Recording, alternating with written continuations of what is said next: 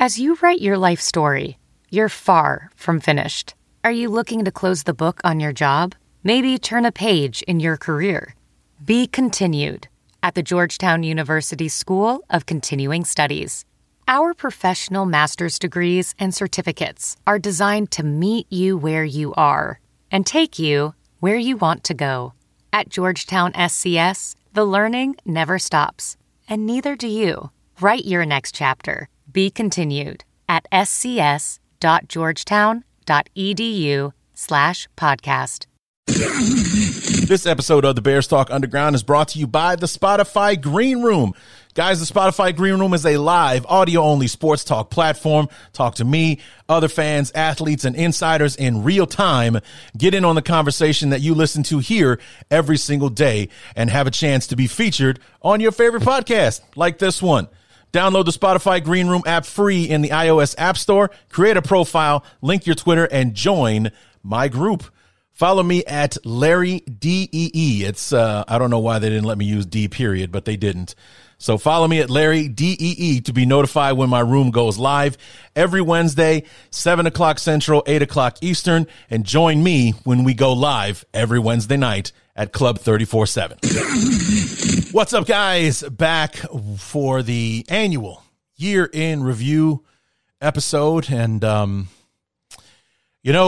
I really just thought that, with the decision, the news that we'd all been waiting for, which was the dismissal of Ryan Pace and Matt Nagy, which means the Bears are going to have a clean slate and, a fresh start in 2022, that, Lauren and I would spend more time talking about the season and, the mishaps and what went wrong and kind of recap that and what have you. And then good old Georgia McCaskey was like, I'll take it over from here and deliver another mind-blowing press conference, with somehow managing to top last year's just god-awful performance. But it was a performance that he shared with Nagy and Pace and Ted Phillips. And this time, the disaster was pretty much all on him. Ted Phillips chimed in from time to time, but he was basically just a peripheral character where it was just a big solo job for George McCaskey, just dominating that press conference and making himself look like an absolute idiot. Just from the Olin Kreutz thing to the I'm just a fan, not an evaluator, but I'm the guy making the final call on who the football people are and all the rest of that stuff. So, of course, a good chunk of the start of this conversation was myself and Lauren marveling at another gloriously bad press conference from our leadership in Halas Hall. So, kind of wanted to talk more about the football team and thought that, we'd just kind of touch upon where the season went wrong and why Pace and Nagy don't have jobs anymore. But instead, Georgia McCaskey decided to make himself center stage for at least the first half hour of this conversation. So prepare yourself for that. But we do talk about the team. We talk a lot about where the Bears could be going. We talk about, potential candidates and who blows up our skirt and who doesn't. We talk a little at the end about the playoffs and who we think, might end up going to the Super Bowl and everything. And I think I have an interesting tidbit about Aaron Rodgers. Some of you may or may not like, but, it's a thought and I just wanted to share it and everything. But it's me and it's Lauren, and you know how it is when the two of us get together. So, whether if you take this one in pieces or if you consume it all at once, it's going to be a while. But I appreciate you being here. And this is the Year in Review podcast for 2021 season of the Bears Talk Underground with myself and Lauren Cox from Locked On Bears. So let's get to it. Hang up the telephone. I hear the dial tone ringing out loud.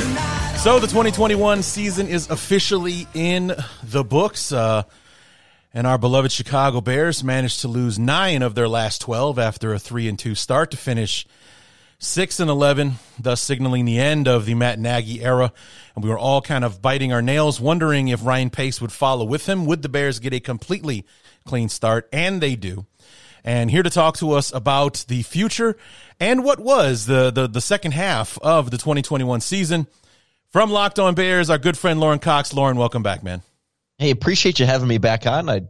I was hoping we would have like more optimism and unbridled hope to kind of talk about on this show, but hey, we'll take it for what we got, huh? You know what? And when I was going to reach out to you on Monday anyway to see if you wanted to do it this week. Did you want to wait maybe until we got a coach and a GM and, you know, kind of do an all-in-one type thing? And I was thinking about that during the press conference on Monday.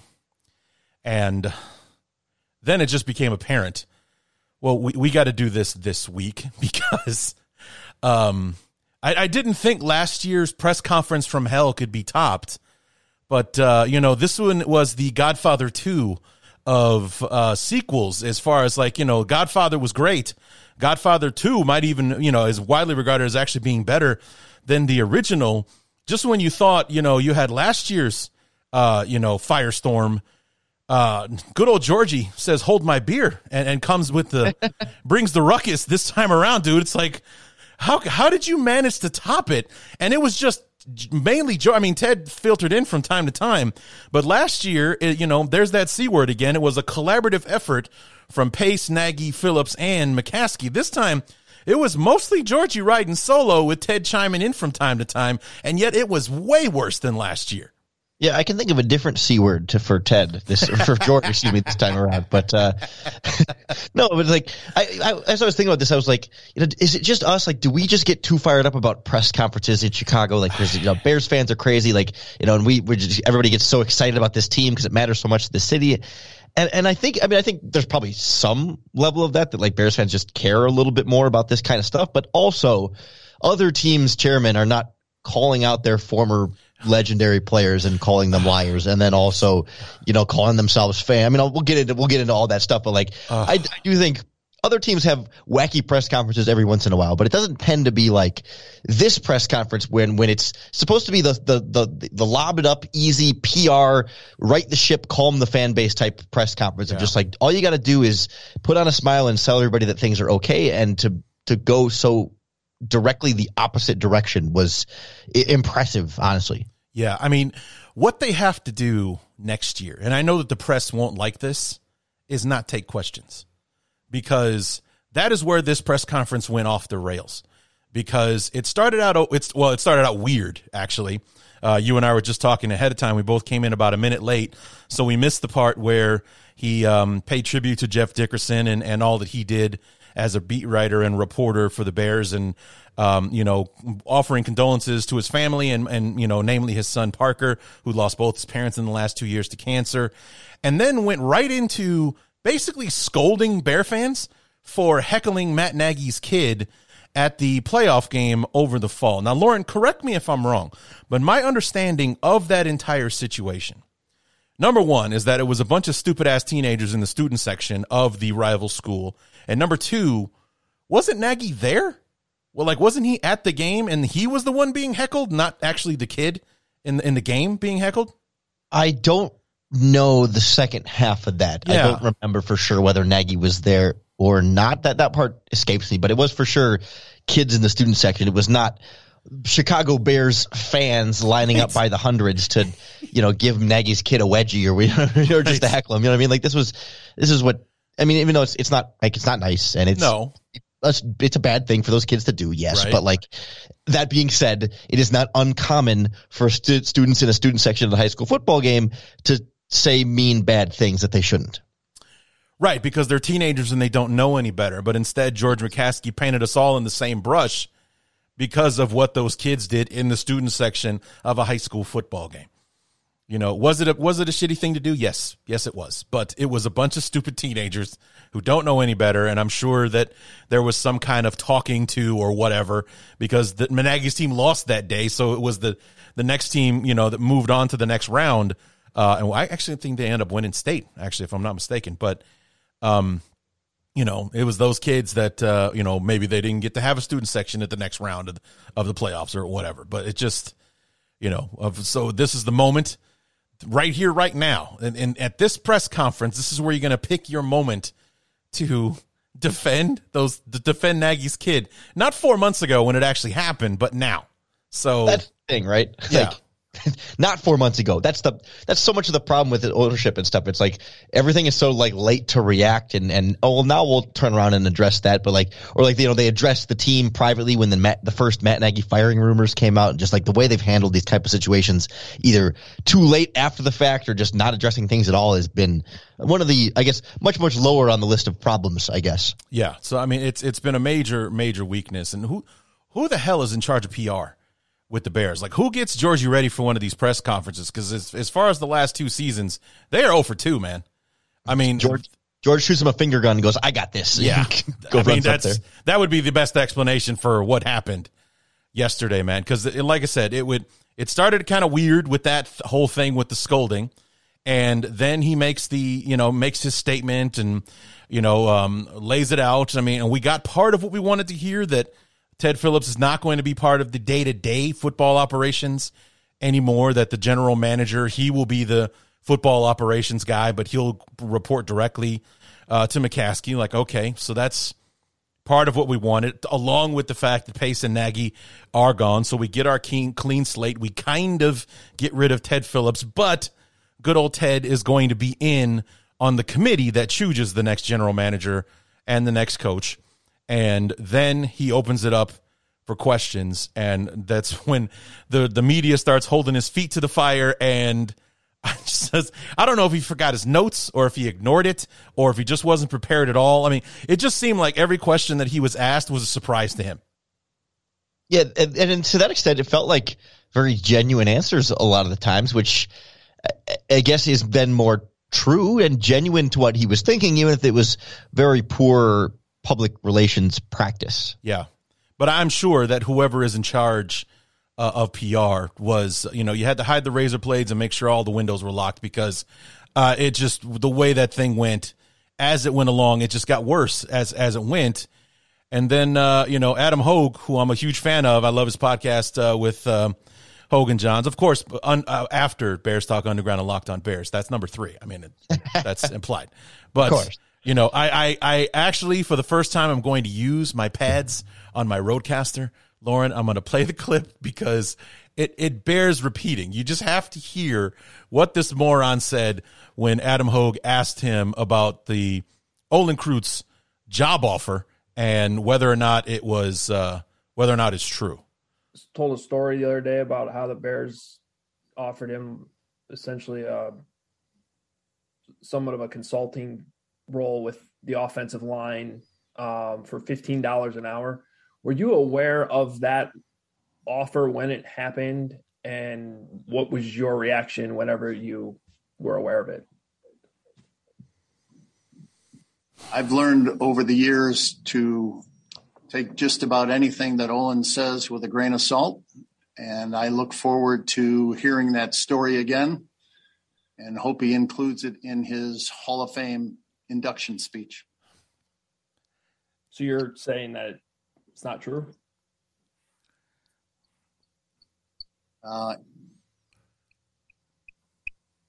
That's the way it is sometimes with Olin. Don't get the whole story. And Olin knows what the story is. So what we don't get to see, Lauren, and you only get to experience if you were actually watching it, was that long pause when Adam Hogue asked him, so it's not true. The look on his face said a hell of a lot more than the "that's what you get with Olin" thing that he said there at the end. Like, there was a lot more going on in that face than what he gave us at the end there. But just tell me, what was going through your mind? How did you react to all of that? Because for me, it was absolute. I just could not believe what just happened.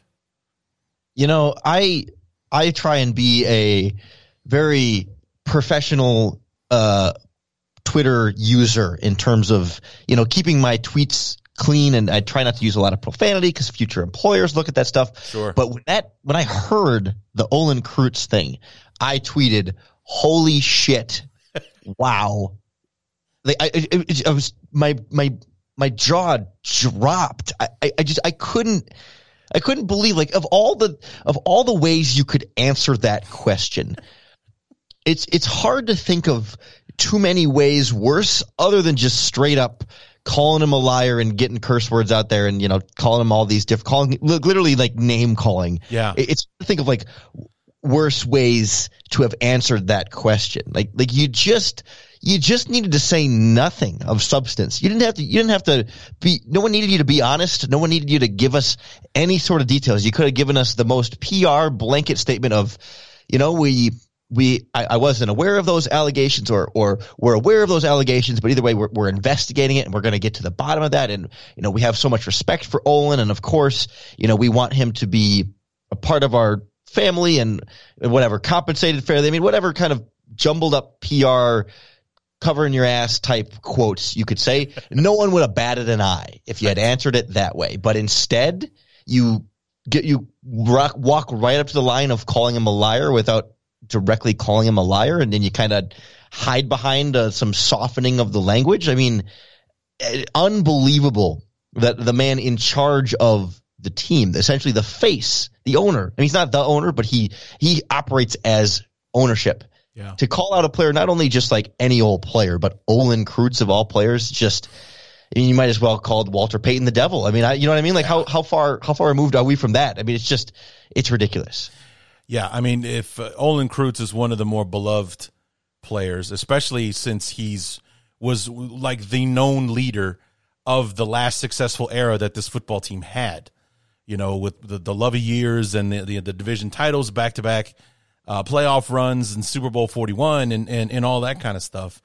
Olin was our starting center for 12 years, something like that. I don't think he played much his rookie year in 98, but he was pretty much the starter from 99 until he left in 2010, 2011, something like that. I mean, it's just a long storied career, multiple Pro Bowls. I think he went like 6 years in a row or something like that. And it's just, he was the definition of the Bears and the leader of the offense and all that kind of stuff. And and that's a reputation he still carries to this day. A lot of people, including myself, still love Olin Kreutz to this day. And for him to answer that question that way, for him to basically just go on the offensive, I was blown away by it.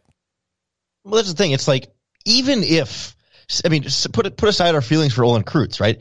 Even if Olin Kreutz was actually lying about that story, say he completely made up the story, that's still not how you answer the question. There's no incentive for you to dispute Olin Kreutz in that regard. I mean, who's he trying to protect? Ryan Pace himself? I mean, who does he? If George is right and said, yeah, Olin's lying, like whose face does that save? I mean, it's just there's just I cannot find a logical reason other than just like not thinking it through, like as to why George would answer that way. Like I'm waiting for somebody to ask him about Brian's song and for him to be like, oh, that's a little embellished. You could, Piccolo and Walter, they kind of they take that with a grain of salt. The Brian song was, that was more movie magic. That wasn't really how it happened. Like, come on, like what's the point? Gail Sayers didn't even know who Brian Piccolo was. That whole movie thing was a lie. So totally fake. Yeah, totally. So yeah, I mean, it was, especially since that was kind of like the cherry on top of him kind of bungling his way through the answers, and some ways downright refusing to answer some questions. Like they really tried to hold his feet to the fire as far as what's going to be different this time around, because, you just told us that you and Ted are going to lead the charge with the help of Bill Polian. That's the good news here, is that Bill Polian, a well-respected former executive, won multiple Super Bowls, has hired great coaches and drafted great players and all that kind of stuff. He's got the pedigree to help us, and that's welcome as a Bear fan or just a football fan in general, but it's still you and Ted and the two other committee members, Soup Campbell. A lot of people were upset that he kept referring to him by his nickname and not his actual. Lamar Campbell is his name, and they were upset. People were kind of upset that he kept calling him Soup Campbell. And then the lady in charge of diversity, I can't remember what her name was, but they're all part of the committee with Polian and Ted and George, and it was like what's going to be different this time, and he really walked around the question but never really answered it. Oh, for sure. And he was asked multiple times. Yes. And was never really able to give him. Yes, there are new people involved in this decision, but only one of them is like a real football person. Not that there's absolutely, like, I think Soup Campbell will add some value. Like, yes, he has a great feel for the locker room and the players and the type of things they want. And of course, having a diversity coordinator, I don't remember her title, but like having someone to make sure that they're being like fair in their interview practices, absolutely. Like, those are very valuable things to also have in the room. But it's sort of this question of like, okay, well, like, how much weight does each of those people get in this 5-person committee? Because I would think Bill Polian's weight should weigh the most. And, you know, I mean, I don't know, George and Ted, it's George's final decision. So it feels like he's the one who probably has the most say here, but it doesn't feel like he should. And then really if these other people are just there as voices, but not really contributing, and it's still George's decision, then yeah, really how much is all that different? And of course, his answer sometimes was just, well, we can't prove to Bears fans with our words right now why things are going to be better. So you just got to wait for the results on the field. And it's like, that's what we've been doing for 2 decades. Yeah. And that one really also kind of burned me, was that, well, we're not going to be able to sell you on it from the beginning. Why bother? So why bother? Right? Why bother? We know you guys are dicks, and you're not going to be happy no matter what we do. We're not going to please you, so we'll just wait until we hire our guy and let him, let him and his results speak for themselves. And that's such a false premise too. It really is.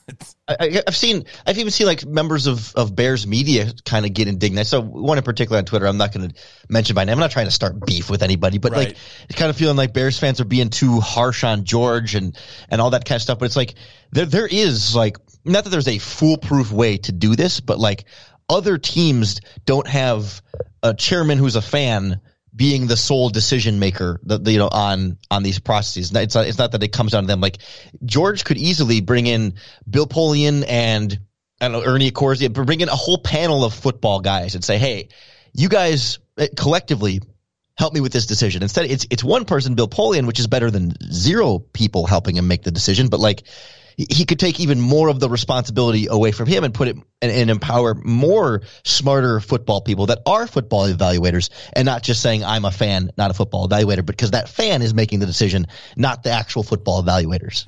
Yeah, let's talk about that for a second, because the whole fan, I'm just a fan, I'm not a football evaluator thing.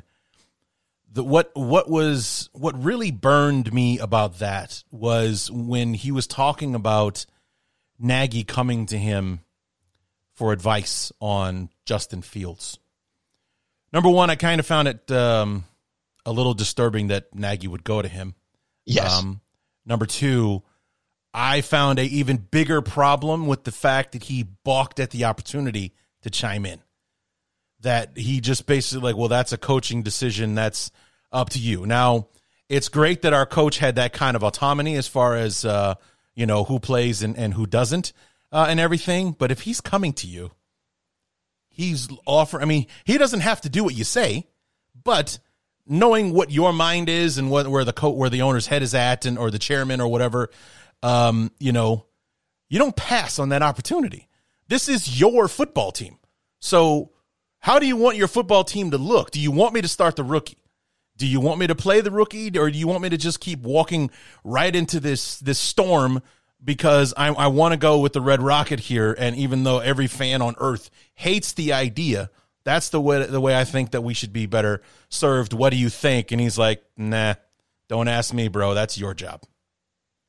I go back and forth on this a little bit because it's like if I'm going to get mad at George for being the one so intimately involved in picking the GM and head coach without real football knowledge, which is a frustration. Just, I mean, you're part of the House family. You should know enough. What else is he doing at this time? Like, you should be learning about football. But like, if I'm gonna be mad at him for making these decisions without expertise, I don't want to then also be mad at him for not making the quarterback decision without expertise, because I don't want him to mingle, right? I mean, I didn't like his answer to that question. He could have worded it differently, and like he should still feel comfortable to give Matt Nagy's his opinion. Right? He doesn't. Well, I mean, even if you're just a fan, fans have opinions. On these kind of things. So why not just give them your opinion?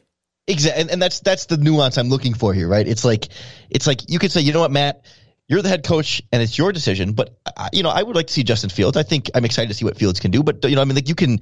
There's a way you can answer Matt Nagy's question and still respect, your respective responsibilities and who's got the expertise in what. But you're right. It is your football team. Like you're allowed and should have opinions on things. It's just a matter of how much weight those opinions have. And they shouldn't have strong weight in who starts at quarterback.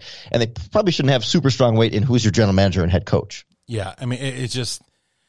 The fact that he just downright refused and even admitted it made him uncomfortable to have to be faced with that question was ridiculous.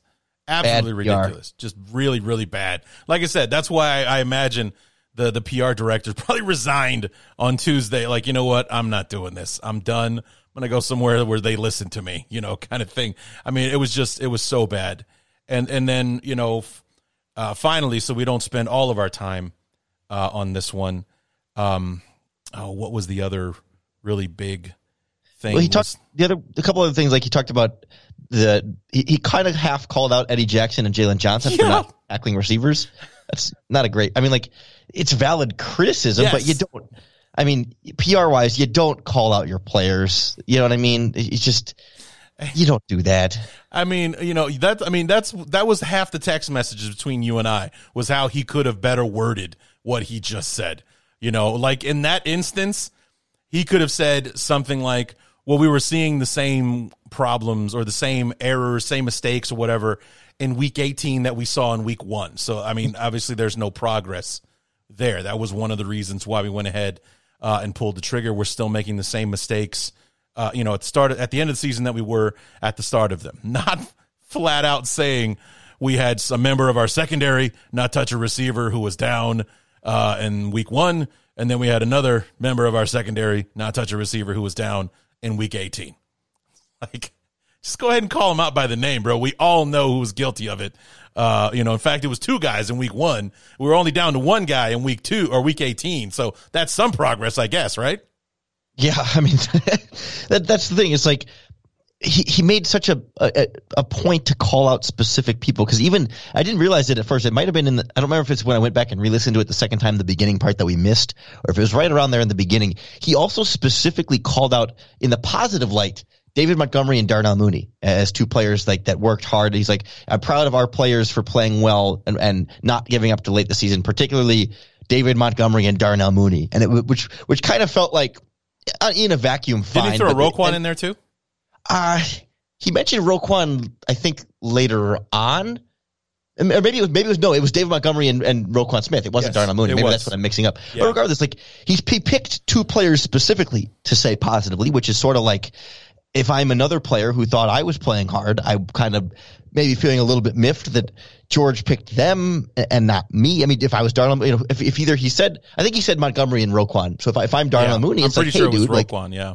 What about me? Or if I'm Robert Quinn, like, hey, dude, I just set your franchise record. You're going to shout them out. But then on top of that, calling out other players too. It's just like, it's all those different things. Like, why are you picking these specific players to highlight in both positive and negative ways? It's just, man, it's frustrating. And I feel bad for the PR guy too, because it's like George is his boss. You're going to go to your boss and say, hey, dude, you kind of screwed that one up. Or, hey, maybe you should do this. I mean, he's your boss.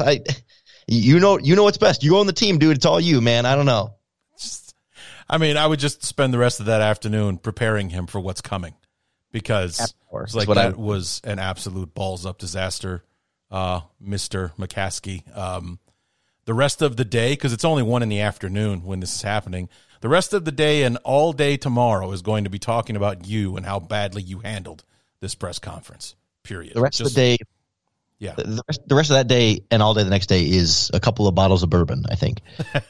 So, and the one other thing that he did that was really bothering me was it was Adam Johns, I think, that asked him specifically, if the next head coach or the next general manager comes in and says they don't like Justin Fields, does that eliminate them from contention for the job?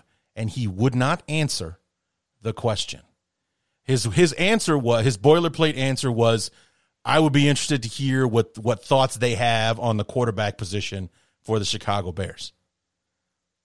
Which almost in a way is a way of saying that he's not all in on Justin Fields, or at least that's the way it can be interpreted by the fact that he didn't say, well, that would definitely be something we would have to discuss, or something that we would, have to, evaluate or whatever. Instead, he just kept giving this blank answer that doesn't say yes or no, but also doesn't give support to the rookie quarterback who is definitely the future of that position. For me, it's a follow-up to the I'm a fan, not a football evaluator. Yeah. Right? If he can't give his opinion to Matt Nagy on whether he wants to see Justin Fields start, then he's also not going to feel comfortable giving his – I mean, it's not that it's fully an opinion. It's not a one-to-one comparison there, but I think it's the same line of thinking of like, well, I don't know about football. I just own the damn team, so I can't tell these GMs whether they need to stick with this quarterback or not. And, I mean, does part of you wonder if maybe there's a Bill Polian influence there, in the sense that Bill evaluated the Bears organization from top to bottom, and Bill wasn't crazy about Justin Fields in the draft? I mean, not that he was saying he was going to be a bust necessarily, but like he wasn't high on Justin Fields comparatively to Zach Wilson, Trevor Lawrence, some of the other quarterbacks in the draft. And so is Bill Polian in George's ear a little bit, saying, hey, like maybe be open to Justin Fields not being the answer? And to be fair, we don't know yet for sure that Justin Fields is going to be a great quarterback. We have seen some great flashes along the way. We've seen some rookie mistakes along the way, but like he hasn't done it consistently yet. We all are excited for it and optimistic for it and see the path there 100%. This is not like an anti-Justin Fields position, but you can, much like Mitch in 2017 to 18 when they were looking to hire a new head coach, they didn't know whether Mitch was going to be good or not yet. And we don't for sure know exactly what's going to happen with Justin Fields. So there is a little bit of wiggle room there. But again, much better way you can answer that question to not leave everybody just hanging out to dry. Yeah. I mean, and he spent the entire press conference doing that. And I remember tweeting out, and this was before the whole Olin Kreutz thing happened, was that, this thing started out okay, but this thing has really gone downhill since the media started holding his feet to the fire. And it's like, we're very, very close to this thing going off the rail. And I'm sure that others feel that it already has. Fast forward 5 minutes later with, him basically attacking Olin Kreutz and his character. It's like, I mean, I remember specifically, like I was reaching for my phone charger to plug in my phone, and I dropped the phone, I dropped the charging cord, the whole, like, did he just say that? And then when Hogue did the follow-up, so is it not true? He doubles down. He went all in on it, man. I mean, he must really be, listening to, sports talk radio, or watches the football after show or whatever, because Olin Kreutz for like the last month has not been talking about Nagy and his deficiencies, but more so because everybody knew that Nagy was a foregone conclusion, that he's not coming back. The real problem is in the front office, the people making the decisions. That's what needs to be fixed, not so much Pace or Nagy, but the guys making the decisions, because they've been doing this way longer. And since 1999, when Phillips took over, or even if you want to be more specific, since 2011, when McCaskey became the chairman, we've had like one or two playoff appearances since 2011, and we've lost both of those games. The rest of it is a lot of mediocrity and middle of the road play, when we've had some actually pretty talented rosters in that time. It's so hard to not point everything all the way up to the top when we go through the same things over and over again. Yeah. And the press conferences give us not no evidence, but limited evidence of anything being differently. Like, to me, it feels like right now the best hope or bet is that like maybe they'll luck into a really good candidate. Right. It doesn't feel like the process that they're working on right now to find a head coach and GM is stellar. Not that there's a perfect process, but it just doesn't leave you feeling super optimistic. But at least there's some hope that, that they could just accidentally find the right one. And the other thing I'll give George credit for is that press conference could have been him sitting next to Matt Nagy and Ryan Pace telling us why they deserve to be back for another year and why they still have faith in them. And I think that might have been a worse press conference, sure. But I'm not sure yet. Yeah, that definitely would have been. And my best friend has been paranoid about that since the Justin Fields trade. because why would you let them make that trade if you were going to fire them after the first year? He thought that at least bought them 2022. He was absolutely 100% convinced of it, to the point where it's just something he always brought up throughout the year, thinking that because they allowed him to trade away a first-round pick in 2022, which ended up being a pretty damn expensive pick because of the way the season went. But, you know, that first-rounder for next year and the extra fourth-rounder on top of it, that was proof that they told them, you go ahead and do this because you'll be around in 2022 to make sure this works out. I'm guessing Nagy and Pace both also thought it would give them at least 2022. Right. But, you know, the losing streak and all the other just things that went wrong this season from a pretty early point really kind of derailed everything. And definitely, if it had bought them that time, it certainly – they lost it this season, and we don't know for sure either way what because they were always so weird about their contract status, and they wouldn't make that clear at all. And I would guess that maybe they didn't get the extensions, or else it would have been a particular distraction this season. Because otherwise, you know, why would they hire? If they had said, "Oh yeah, we're under contract through 2022," it wouldn't have really been a story at that point if they had an extra year. So the fact that they didn't answer it suggests to me that maybe they were entering the last years of their deals, and maybe there was a little bit more uneasiness. Well, I mean, we all know that Nagy signed a 5-year contract, so he was through 2022 no matter what.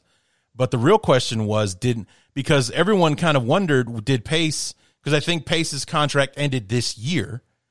And, you know, maybe did they, like when they hired Nagy, did they give him like a secret extension so they were here for the same amount of time? He wouldn't answer that question. So it's like, we're not asking you about, I mean, I remember it was Hub Arkush's question.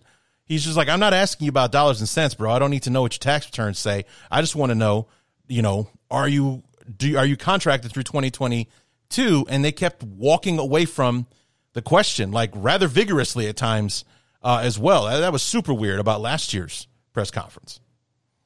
One of the many, many things super weird about last year's press conference, and why we kind of thought it would be hard to top this year. But yeah, it's at least we don't have to be wringing our hands about that mystery anymore. Right. So Pace's gout. Nagy is gone. I mean, that's basically been set in stone since what, Cleveland? Maybe. I mean, the way they handled that game, we're pretty sure at that point. Did you hear what James Daniels said? I heard the stuff about Kirk Ferentz, but I don't remember anything beyond James that. Daniels came out and said something in regard of like, you know, basically giving it to the coaching staff. Where it's like when you have a Hall of Famer at left tackle and you're not giving him help, or it's like when I'm watching, you know, like an undrafted tackle, you know, on against on another team, and he's getting chip help. But, you know, you have our you know, future Hall of Fame tackle going up against one of the best pass rushers in the NFL, and he's not getting any help. He's getting no chips, no nothing. You know, this is like, dude, he just like went all in on it. Like, it's like, well, those guys are gone. I can say whatever I want now. And he kind of let him have it. James is a free agent too, so maybe he doesn't. You know what? That's true. He is. He just finished his rookie deal.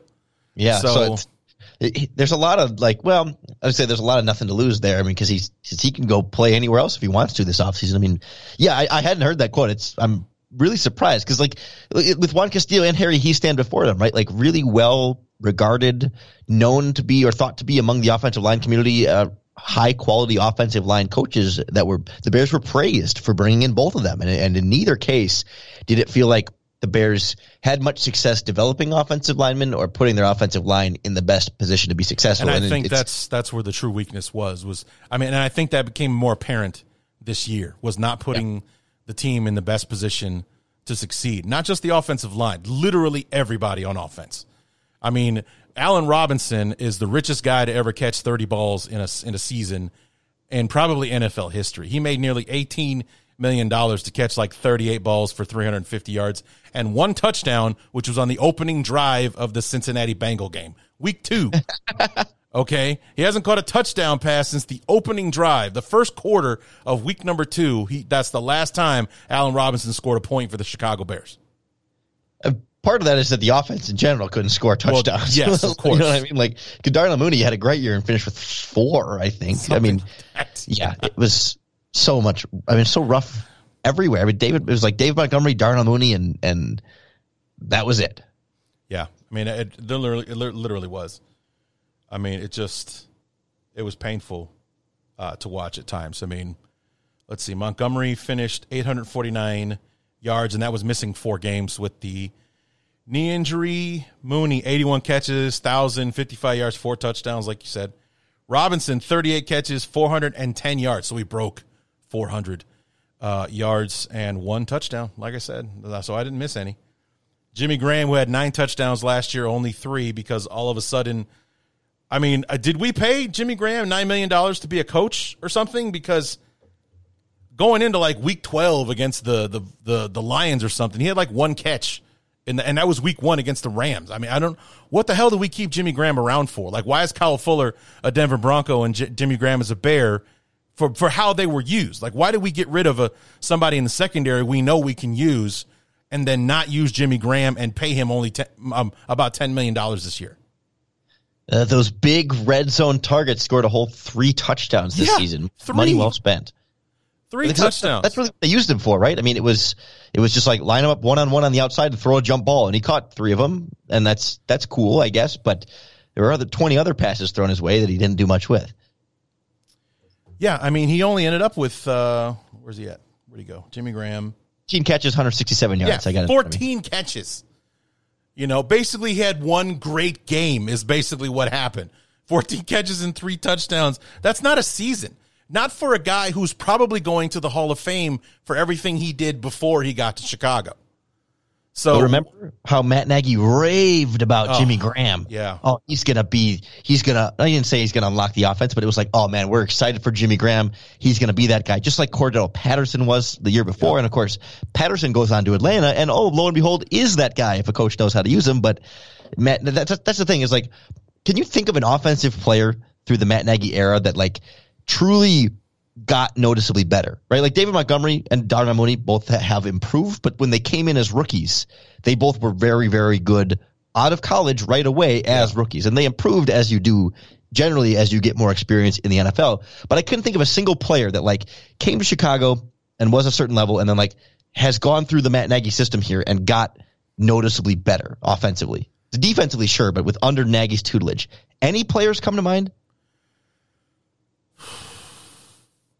No, not a single one, man. Kmet hasn't really developed. Offensive linemen haven't. I mean, it's been up and down from Daniels and Whitehair, but it's like the rookies that come in and play really, really well as rookies, yeah.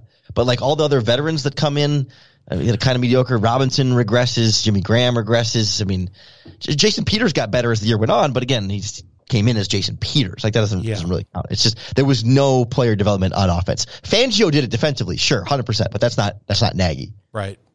I mean, if there was anybody that I could give the game ball for 2021 to, it would be Jason Peters. I mean, what he did and how he came in, the situation he walked into, and what he was able to deliver for the Bears this year was truly remarkable. I mean, it was like, great, Jason Peters, that might sell some tickets and maybe in a few jerseys, a future Hall of Famer wearing a Bear uniform, kind of like when we had our cup of coffee with Orlando Pace back in the day. But, I expected as much from Jason Peters as we got from Orlando Pace. He did not finish the season as our starting left tackle. And Jason Peters, for someone who's spent more time on IR the last 3 or 4 years in Philadelphia, for him to only miss 2 or 3 games this year and to be healthy and productive for the most part was truly amazing in my opinion. Yeah, 15 games played. I mean, it's the most he's played since 2018. I had low expectations too. Like I knew as soon as they activated Tevin Jenkins back from IR, I'm like, well, at some point Peters is going to get hurt and Jenkins is going to get back in there. I guess I didn't anticipate Peters coming back and still playing as much as he did. That was the other aggravating part. And I've said this on the show for the last few weeks. Why wasn't Tevin Jenkins starting the last few weeks when it's a foregone conclusion that the season is over? Even if you wanted to wait until, when do we finally get eliminated? When we're 4-9, 4-10, whatever it was that we were officially eliminated. I think it was the Packer game, wasn't it? We're officially eliminated from playoff contention.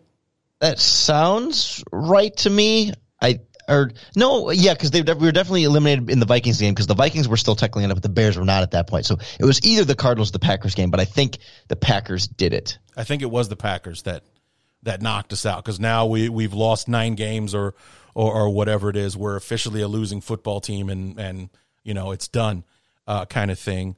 So, Tevin Jenkins, that was where Tevin Jenkins came off the bench because Peters got hurt in the first quarter of the game, and he struggled, as everyone expected him to. Number one, he's been thrown out there cold.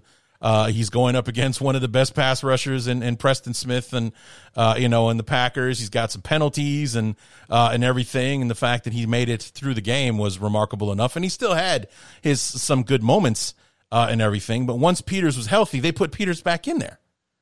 And it's like, I have no problem with just Jason Peters playing. None whatsoever. If it's still a season. The season's over. We should be far more focused on 2022 and beyond, even though we all know Nagy's not supposed to be here. Your job is to coach this football team. And instead, Nagy kept putting the guys out there. We're going to give him a chance to win like it matters, as opposed to developing players, which you and I just established he did not do a very good job of in his 4 years with this team. And I was curious because I'd seen Brad Spielberger, PFF Brad on Twitter. He follows the Bears, but is a real salary cap guy. He had tweeted out he thought that maybe they were playing Peters and some of the other veterans because Ryan Pace was assuming he was keeping his job, and it shows veteran free agents that say, hey, if you come and sign here, we will give you playing time, and we're not just going to bench you for the rookies, that you're going to be able to play the whole season and put more tape out there for other teams to see, and of course just get to play football, and that's what you signed here to do, is to play football. And that maybe it was an indication of Pace feeling some sort of job security there. But I'm in your boat 100%. As much as Peters is a respected future Hall of Fame offensive lineman, a great career that he had, he's a mercenary here, right? The Bears brought him in off the street, off the fishing boat. He's going back to his boat, dude. He's done. He's going back to his boat, and if somebody calls next year, great. If not, he'll be fishing next year. They don't owe him anything. The Eagles owe Jason Peters respect to the very end, right? If he's a guy who's been in your organization for a decade, and you're letting him play out his last season at the team because he's going to retire, and you want to let him have that dignity, sure. But this guy has no connections to the Bears in Chicago. He literally just came in to fill a role and to collect a paycheck and to play well, absolutely. But then at that point, it's like, sorry, dude, but cut him if you have to. I mean, if he wants to go play somewhere else late in the season, fine, but cut him. But get Tevin Jenkins out there, because it's way, way more important for your team to have Jenkins out there than it is to have Peters. Yeah. I mean, it's just – so let's talk about the second half of this season. Lauren, when last we saw our heroes, as in you and I, speaking at the midseason point, number one, we couldn't get over the Cassius Marsh taunting penalty that basically ruined the game in Pittsburgh, among a few other calls that the referees made. By the way, Tony Correnti is retiring, so he's going to get a chance to screw us next year. But going forward from there, where the Pittsburgh Steelers loss was number 4. We had just spent the last 4 weeks, Green Bay, 3 out of the last 4, because Tampa Bay was a disaster from the beginning, but Green Bay, San Francisco, and Pittsburgh were all football games where the offense either had the lead or they had a chance or they had momentum, and all they needed was the defense to make a stop to get us the ball back to see if we could go win the game or maintain the lead or what have you. Defense let us down each and every time. We get down to the second half, week 1 of the second half against Baltimore. The football gods gave us a layup, Lauren. They gave us a layup. No Hollywood Brown, no Lamar Jackson, and a few other things. And we're at home, horrible, cold weather day and all that kind of stuff. And we somehow managed 13 points against this mortally wounded football team. And again, we take the lead late, did we tie? No, did we take the lead we tied? 13-13. Tied. Yeah, we tied it up with that unbelievable throw to Marquise Goodwin. And we need the defense to make one stop to either send this thing to overtime or get us the ball back so we can go try to win this thing. And for a defense that has played as well, I mean, Robert Quinn had 3.5 sacks in this game. He was all over the place in this ball game. You saw the deficit in the coaching from what the Ravens were able to get Tyler Huntley ready to do on short, and literally found out at breakfast he was playing that day, versus what Andy Dalton was able to come off the bench and do when Justin Fields got hurt, or, just what Justin Fields did throughout the season because he didn't get any chance to prepare in the preseason or in training camp or whatever with the starters and whatnot. Just seeing the deficit of, Matt Nagy not having a plan B throughout 2021. And as you know, this was the first game out of the bye week, so we shouldn't have had our expectations so high. Right, of course. Just part of the problem there. And actually, to correct, the Bears took the lead. They went up 4 on it was 13-7, or no, 13. Regardless, the Ravens scored a game-winning touchouchdown at the end to win by 3, so the Bears would have been up 4 before then, so 13-9. 13-9, I believe that's what it was. Yeah, you're right, 13-9.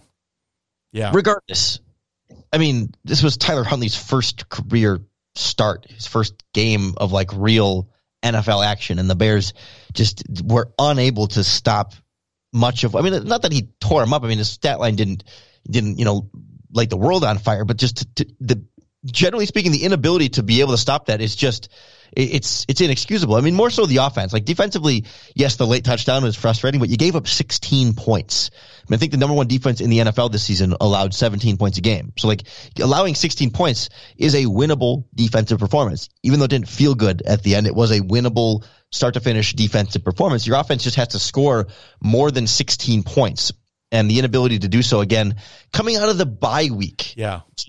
That's what really stung was, we thought we had a good chance with the Raven team just because they've been so up and down, inconsistent.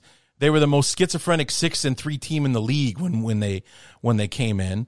It just gotten, taken to the woodshed by the Miami Dolphins, who at the time, I think we're only maybe a game or two into that 7-game winning streak. So it was a really big shock the way the Dolphins dominated them in that one game. The Bears have been kind of up and down, but we're playing at home. No Lamar Jackson, no Hollywood Brown. Like their two best players on offense, not to mention all the guys on IR and everything that they, got on the team. We thought we had a really good chance, but of course we're coming off the bye, and this is this performance that you put on the field after 2 weeks of preparation and the help from the football gods taking probably the best young quarterback in the NFL out of the equation the day of the game. And this is right after the Ravens had lost to the Dolphins in a game where it seemed like everybody figured out how to stop the Ravens. I mean, they blitzed the heck out of Lamar Jackson. They knew that everyone knew the Ravens defensive coordinator blitzes a ton. So of course they're going to blitz a ton against, a statuesque quarterback like Andy Dalton. Like this, it was so not that it was going to be easy to beat a 6-3 Ravens team. No, but like everything was there, right? It's one thing when you lose to the Packers or whatever, and it's like, yeah, the Packers are the better team, and they, we don't have an answer for Aaron Rodgers. Like, of course, no one has an answer for Aaron Rodgers, but like, this is not in that boat anywhere close to that boat. And it's the same kind of thing like against the Lions, even the following week, where like it was still little close for comfort there when the Lions take a second half lead. It's like it's so representative of the problems and why it was so clear that the firing was going to happen. Yes, and why speaking of that week, because we went with the Ravens and then no time for a break because we got the Lions on Thanksgiving Day. Talking about the report that broke that Nagy's going to get fired after the Thanksgiving game, and that broke like on like Sunday after the Ravens game or like right before, something like that. And the McCaskies waited until like Wednesday to address the rumor / story or whatever. They didn't do anything about it. And then it was, we addressed the team and told them that it wasn't true. It was like, why does the team have to be, the team doesn't care. They have a football game to win. This is more about, honestly, who cares? The fans care because we want this guy gone. So is this true? Are we throwing his ass out after the game, win or lose or whatever? And Lauren, I'll be damned if we didn't almost lose this game to the Lions. I mean, honestly, I thought it would be so perfect because Nagy literally waited until the clock was down to 1 second to call that timeout. I thought it would have been so perfect if he would have just screwed it up and not called the timeout, and the clock goes to 0. We're like, oh, well, that's it. Sorry. No, I meant to call a timeout. Yeah, well, You didn't, so ball game's over. Lions win. So, Or how about when you get to the 4-yard line, you try handing it off a couple of times instead of taking 3 knees in the field goal? Don't get me You know? started. And here's what's so beautiful about it was that the Lions lioned their way at the very end of this football game. They managed to call 4 timeouts during this stretch. Number one of which gave us, he literally called back-to-back timeouts, which is against the rules. We got a free 5 yards for it. Then he calls another timeout after that, but that time Nagy beat him to the punch, so that when he actually got saved the last time, and then calls another timeout like on the very next play after that. I mean, he had all 3 timeouts with like a minute to go in the game. He burned them all in like 30 seconds, if it was even that long, and somehow still managed to just wait until literally the last second to call a timeout, which left us no room for error whatsoever, bad snap, anything like that. No, we're going all in, and we know Cairo Santos can make the kick, but it's weird, weird things happen, especially when you're a bad football team. Things go sideways on you at the last minute, and God only knows I just would have laughed my way, just would have laughed myself silly if something had gone wrong and we blew that game to give the Lions their first win of the season. After what was an 8-minute, 75-yard drive, whatever that was. I mean, they started backed up in their own territory and worked all the way down to the goal line, took 3 knees to attempt the field goal, which is just the most pathetic, soft attempt of trying to be an aggressive football team. And it would have just been perfect. I mean, it really would have had they messed that up some way, shape, or form. But instead, you barely escape with a win over the lowly Detroit Lions, and you feel super proud of it. And I guess, it ended the losing streak, so that's something, but it didn't turn into a winning streak. It just started a new losing streak after that. Yeah, it was our first victory in 7 weeks. October 10th over the Raiders was our last win, and we won that game November 25th. So month and a half, 6 weeks, 6.5, something like that. Between victories is a long time. Is Club Dub, was that even a thing towards the end of the season? Did we have Club Dub against the Seahawks and the Giants at the end of the season?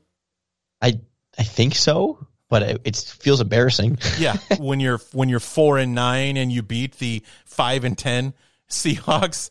You celebrate the win because it was exciting as hell at the end when we came back and did it. That crazy catch from Damiere Byrd on the 2-pointer and everything. Yeah. But are you really Club Dubbing it up after that win against the Seahawks?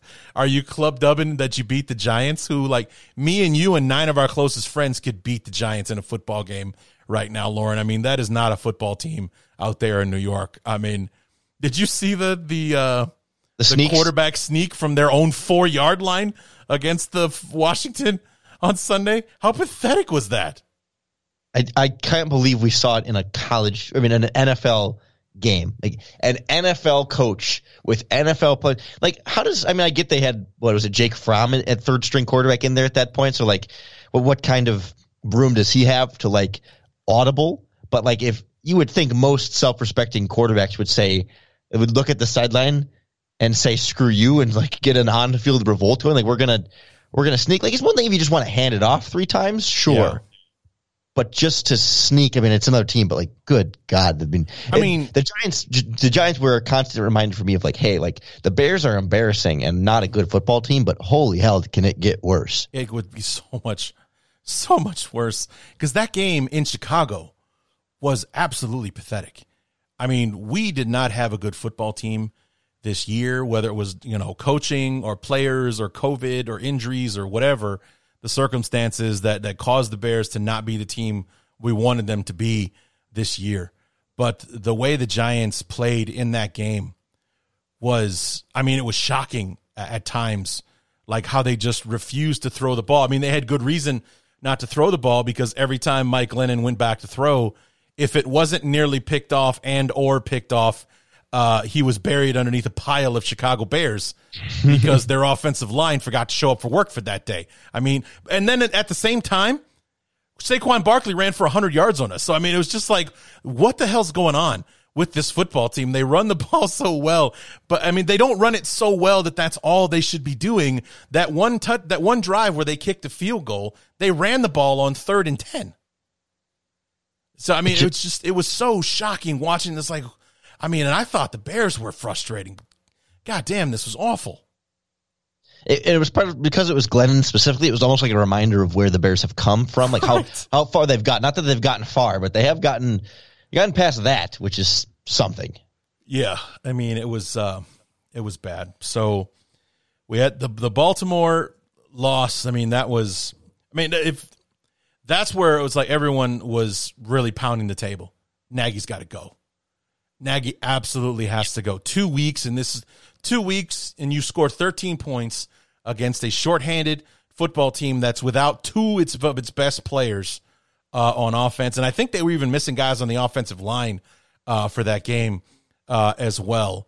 I mean, and the proof was in the pudding. We sacked that kid 6 times, but he was also 26 of 36 and was all of a sudden Dan Marino on that final drive, just or John Elway more specifically. He was really good with the fourth quarter comebacks, just slinging it all over the field there at the end. Then the brain fart in the secondary, leaving that guy wide open to get him inside the 3-yard line. I mean, it's just like, what?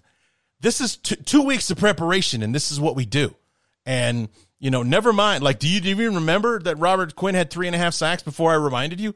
I mean, it was completely buried in that. It just buried in the fact that it was the choke job that we had there at the end. And how many games in the second half of this? Because it really seemed like Sean Desai was getting it together as far as getting a more consistent performance out of his defense. And now it was where, like, in the first half of the season, it was the defense that kept letting the offense down. Then in the second half of the season, it was all about the offense letting the defense down. And the defense was giving us victory-worthy performances in the second half, but the offense just couldn't put it together.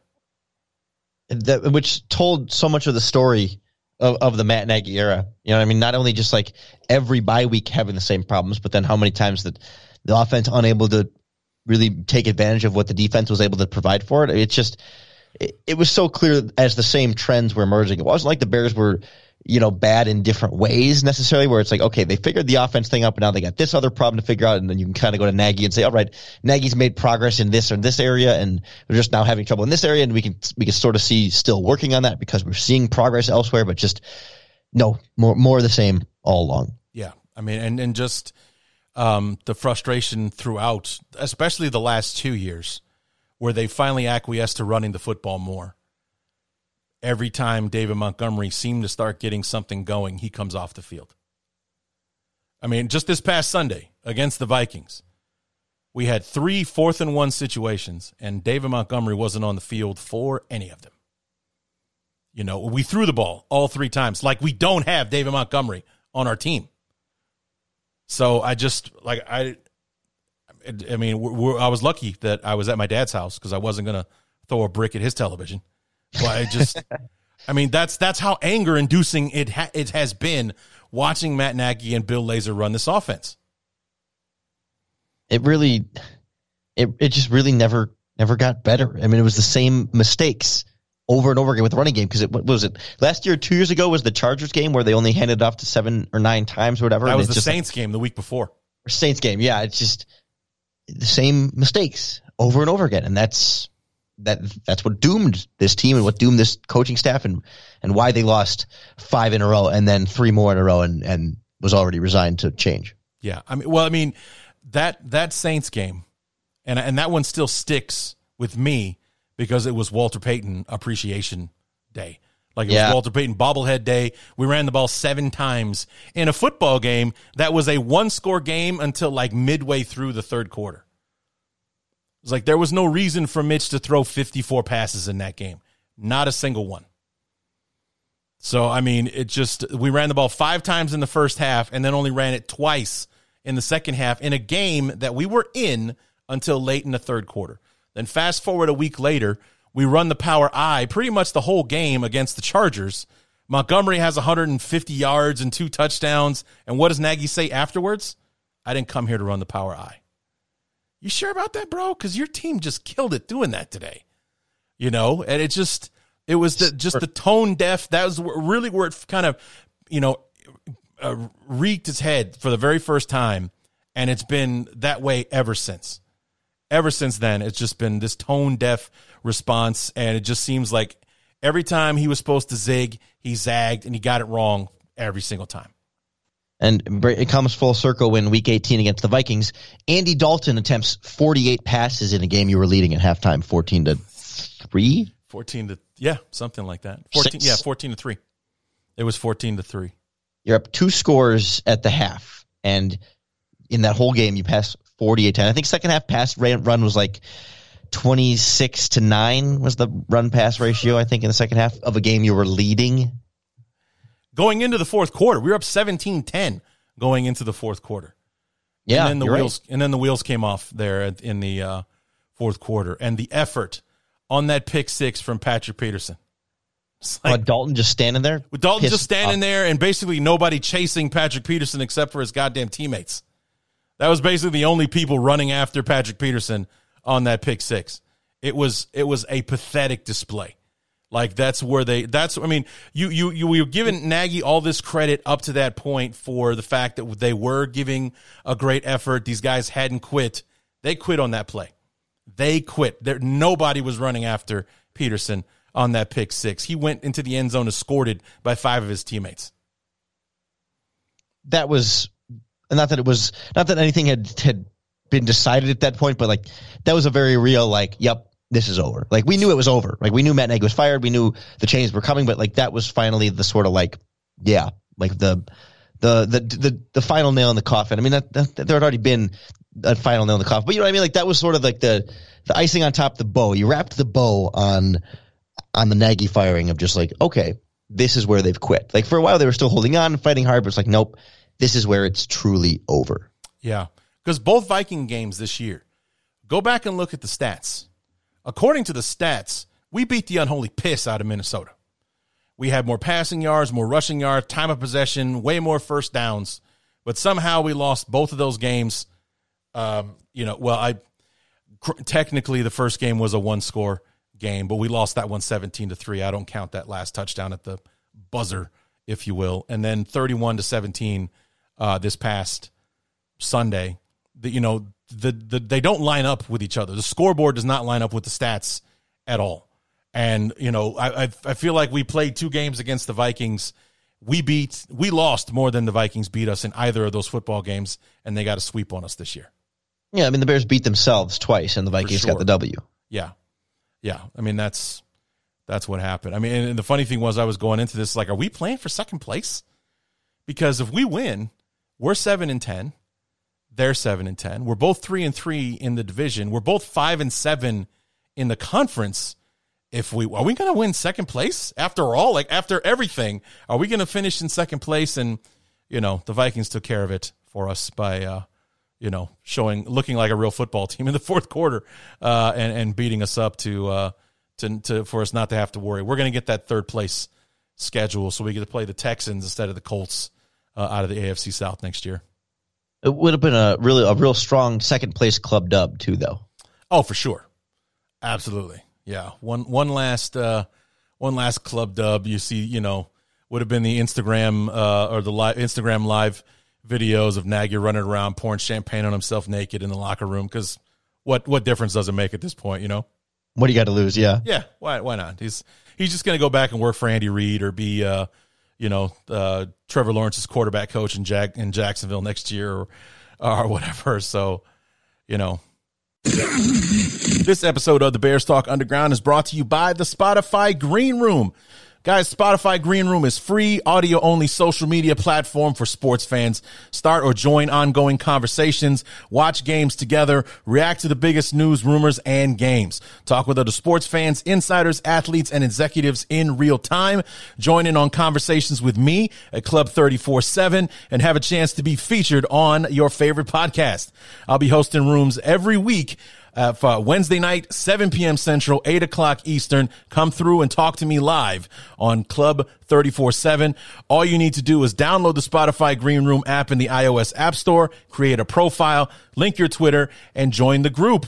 Follow me at Larry DEE to be notified when my room goes live. And again, every Wednesday night, 7 p.m. Central, 8 o'clock Eastern, you can join me on the Spotify Green Room for Club 34-7. Come in, let's have a conversation, let's talk Bears, let's talk whatever you want. But in order to do that, you got to download the Spotify Green Room anywhere you get your apps. It's finally over, man. I mean, this is something that we wanted last year. Like I didn't want Nagy. Quite frankly, I didn't want Pace, to be honest with you. I was kind of in that, let's just go ahead and start over, after last year. So we had to endure this season where literally no one cared about this team, even Chicago fans. Nobody was excited about 2021 until draft day. Then we get our hands on Justin Fields. Now all of a sudden, we still probably won't be a good football team, but at least we got something interesting. We've got a quarterback now, or one that we're going to look into, and just not to beat a dead horse, man, but I can't imagine Nagy screwing this up any worse than he did. Like I said, he had no plan B. He did not give any reps whatsoever to Justin Fields.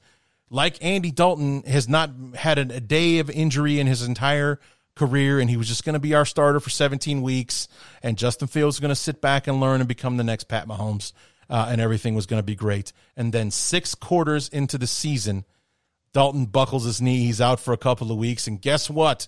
Here's plan B that you have not been preparing for, not even a little bit. And what we got. It was like Nagy never accounted for the possibility that he could be wrong. Right.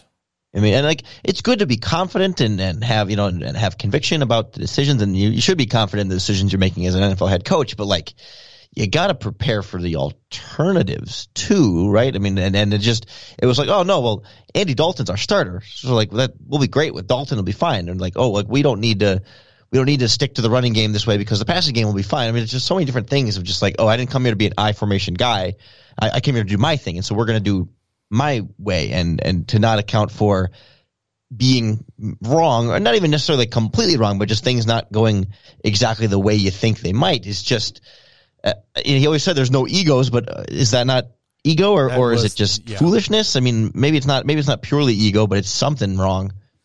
For sure. I mean, and I've brought this up 1,000 times since he said it, but Olin Kreutz said something after the Lions game that was our the 6th loss in the 6-game losing streak last year.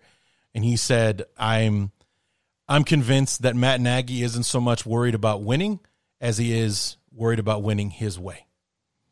Being right. Yeah. Nothing about Nagy made more sense after he said that. It was that explains literally everything that Nagy has ever done. It's not so much about winning, because winning means you put your team in the best position to succeed. Like last year in 2020, I remember the Rams game specifically. We were, not giving our offensive linemen any help, which became a major theme this year, but not giving our offensive line any help. And we missed out on a 95-yard touchdown to Darnell Mooney because Nick Foles had to throw it before he was ready, when Mooney had literally faked the shoes off of Jalen Ramsey and was wide open down the sideline. Don't remind me. You remember that? Yeah. That would have it's such a huge play. And but so many moments like that throughout the last couple of years, especially, because so many moments like that. And you just go back and you look, and it's just nothing makes. I mean, what happened lines up exactly with what Olin said. It's not so much worried about winning, so much as he is worried about winning his way. And then what really surprised me was a few weeks ago when Laser was out there talking about throwing Tevin Jenkins to the Wolves in the Packer game. It was nobody feels sorry for. No one's going to feel sorry for Tevin Jenkins. We brought him in because we think he can play. It's well, he's a rookie who hasn't played a live football game in 13 months, and you left him out on an island with Preston Smith. What did you think was going to happen? Just literally pulled him off the bench. This is his first game. It's only his second game because he played some field goal snaps against the Cardinals the week before. But, his first real live action since he opted out of the season at Oklahoma State last year. And you think he's going to go head-to-head with one of the Smith brothers there in Green Bay, you're out of your mind. Yeah, it's like arrogance there. Yeah. I mean, it's just how do you not? It really does come back to the same sentence. It's like then that's also like Laser talking about. It's the cultural organization there of like winning our way as opposed to just doing what's best. Like, oh, like we're not gonna help Tevin Jenkins enough because we need him to be better. Well, it's like, well, he's not right now, and so what are you going to do about it? And the answer was always nothing. It was just they never had a what are you going to do about it when it turned out that they couldn't win particularly the way that they wanted to. I mean, over and over again. Over and over again. I mean, but you look around the league and you see teams making adjustments to put themselves in the best position to win a football game. My favorite example this year, I mean, he's done it so many times over the last 20 years, but Belichick, in Buffalo on that Monday night game with those horrible, horrible weather conditions and, the typhoon winds or hurricane winds or whatever they were. And they attempted I think Mac Jones was 1 for 3 in that game. And they ran the ball, whatever it was, how many times they did in that game, because that's what the conditions called for. So that's what we're going to do. This is what we need to do in order to win. They put themselves in that spot and they won the game. They went out there and they won the game while the Bills were more of Nagy and company still trying to throw the football into those windy ass conditions, trying to run their offense in those conditions where Belichick did what the conditions asked for, and he was the one that walked away with the W. So are you ready then to hire Brian Daboll as your Bears head coach then? Throw into that wind, huh? I don't know, man. I mean, that one kind of comes down to how much of that was Daboll and how much of that is on Sean McDermott for letting him do it, that kind of thing. There's some layers to deal with there. I mean, but you can also look back at, fast forward a few weeks later in regular weather conditions against the Patriots, they went out there and ragdolled them in Foxborough. So, I mean, it just, there's tit for tat on that one, but it's just about, like I said, putting your team in the best position to win. That's my favorite example for the year, is that if we only can throw the ball 3 times in this football game, if that's what it's going to take for us to win, we're going to run the football, we're going to play defense, and we're going to play small ball in this game and see what happens. And the Patriots came away with the W. Or just look at just the Ravens themselves. They restructured their entire football team to support Lamar Jackson. And it's been more positive results than negative. This year was a real bad year for them with injuries. I mean, even Lamar Jackson missed a lot of time, with COVID. And then he also had, he wasn't COVID. He was sick for the Bears game. It wasn't COVID. But, he had the ankle injury. He missed the last month of the season and everything. And Tyler Huntley, almost beat the Packers a few weeks ago for all of his heroics and everything. He almost beat Green Bay in that one football game and doing what they need to do to get him and, running the offense that best suits him as opposed to running their offense regardless of whether or not he's fitting into it.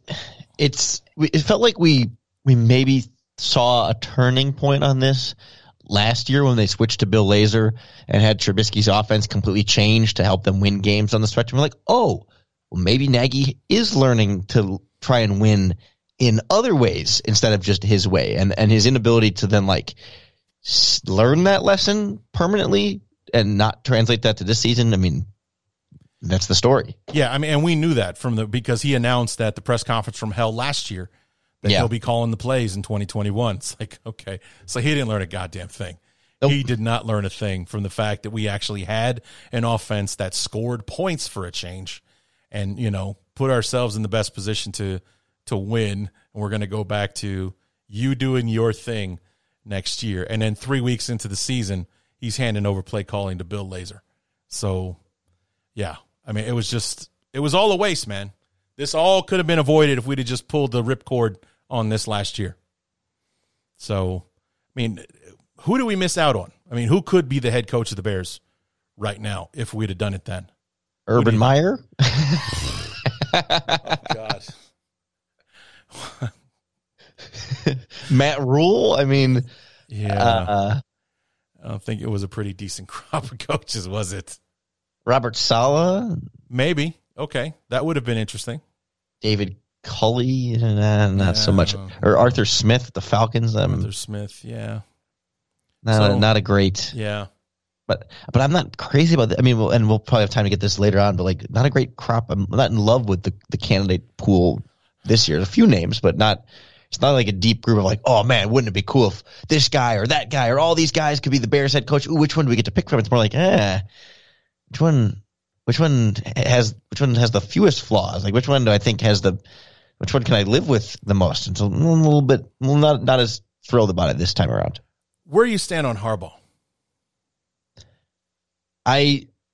Again, because of the quality of candidate pools, I'm in. I think a lot of the other candidates are bringing a lot of things I'm more concerned about than the concerns I might have with Jim. I mean, he's built winning, contending teams at Stanford, in San Francisco, and then now again with Michigan. Obviously, it took longer at Michigan, and there was plenty to not like, and there's been stuff to not like over the years as well. But I'll take some of the track record there of like, do I think he's going to lead the Bears to multiple Super Bowls? I mean, not necessarily, but if he can get to championship games again the way he did in San Francisco, that's absolutely a proposition I'll sign up for. And I do think he would know what it's like to be a quarterback in Chicago that'd be very good for Justin Fields. And he seems to be pretty good at picking coordinators, which is also hard to know whether a coach is going to be good at that with a first-time head coach. And I think that a lot of the guys on the list, their hire will be enhanced by who they bring in.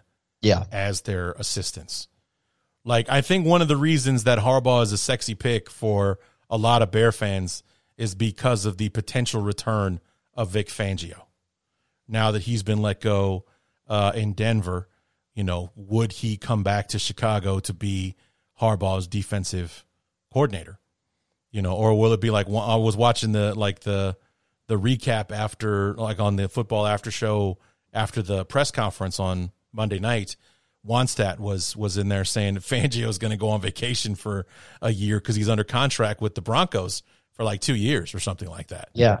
So he's just going to go ahead and collect his paychecks and take some time off. He's not going to dive right back into it with, God forbid if Harbaugh, gets a job somewhere. Would he follow Harbaugh to Vegas or Chicago or any place that might entice him away from Michigan? I don't know, man. I love Jim Harbaugh, and when he was here in Chicago, obviously he had more success like in Indianapolis than he did with the Bears and everything. But just something with that just doesn't feel right to me. Like I'm just not feeling it 100% that, I'm not as gung-ho as other people are, saying like Harbaugh, just over and over again. It's got to be him. He's the perfect guy. Give him the job, blah, blah, blah. It's like I'm not in that boat. I mean, I'm having a hard time getting excited about that one.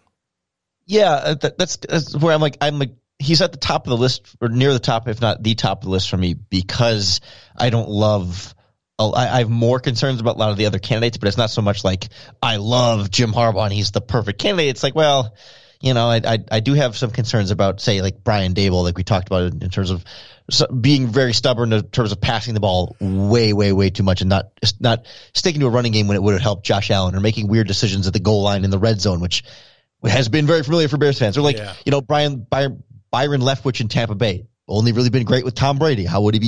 Each one of these kind of has these big question marks of like, well, I don't know if Leslie Frazier, he was not that great with the Vikings. And at least Harbaugh has the more steady track record, even if I'm not in love with the personality and the way he sort of rubbed management the wrong way in San Francisco, and some very real concerns about how things played out in Michigan. It's like, well, I'll take his flaws and his successes more so. I just feel like there's some more consistency and reliability there than much more of a wild card, I think, in a lot of these other candidates. Yeah, that's like, people are hot for Brian Flores now that he's been let go from. He's up there for me Miami. Too. But also this is another guy that's out because of the way that he rubbed people the wrong way, not because of his win-loss record in Miami. 10-6 last year, 9-8 this season. Bouncing back from 1-7. To finish 9-8, they went 8-1 at the down the stretch, and we're in playoff contention pretty much until like the last week of the season, and everything. So it's not his win-loss record or getting guys to play for him. It's the fact that he and the GM were at odds, and the fact that he and Tua hated each other apparently. And if you can't get along with your quarterback, the football team's going to have a hard time, going on that. So it's like there's a red flag there. Like the quality of the coach, absolutely, but you know, he got run out of town because he didn't get along with people, not because he wasn't getting it done on the field. And would he get along with Justin Fields? I mean, certainly he would claim to. I mean, of course, in his interview, of course, he's going to want to work with Justin Fields and all that stuff. Like, but then, how do those relationships build over time? You just don't know. And at least, like, you know, comparatively with Harbaugh was winning, you know, 12 games and going to the Super Bowl, whereas Flores was impressive, but you know, wasn't that level. Like, if I'm going to take the abrasive, we don't know if Flores is abrasive. That's probably not a fair characterization. But if I'm going to take the guy who has had relationship issues with management, I'll at least take the one that had even more success, and I'm stacking them up side by side. Right, of course.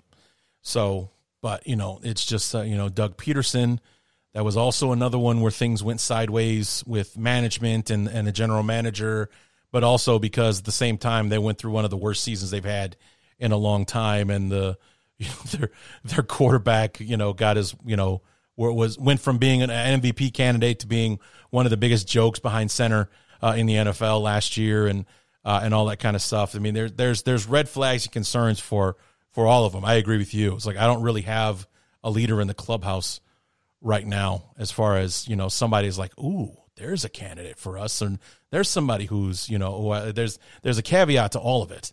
You know, Leslie Frazier, 85 Bear, great coordinator, but not a very good head coach in Minnesota. Not to mention he's a little bit on the older side as well. So, you know, going from a guy that's in his early 40s like Nagy to a guy in his mid 60s, I don't think that's the move for the Bears, especially since we're kind of going through a youth movement right now. It's like, I know we still have guys like Robert Quinn and Khalil Mack on the team and things like that, but we're really trying to, you know, build this team around Montgomery and Fields, Mooney, Roquan, Jalen Johnson, and everything. We're trying to build around those young guys. Do we really want to bring in somebody who's 3 times older than them? I mean, will he be able to relate to these young guys and things like that? So there's something for each one of those guys on the list. And, you know, I'm not really sure who I should be rooting for at this point. That's the hard part, right? I'm just trying to go in then with like sort of low expectations, so maybe I won't be disappointed. It's like, oh well, they'll pick somebody and they'll have some flaws, and we'll analyze it as best we can and see what happens. Because that's, again, we're just sort of hoping that George lucks into finding the right guy, because it's a weird process that they're going through to find him. Yeah, I mean, don't get me started on general manager candidates.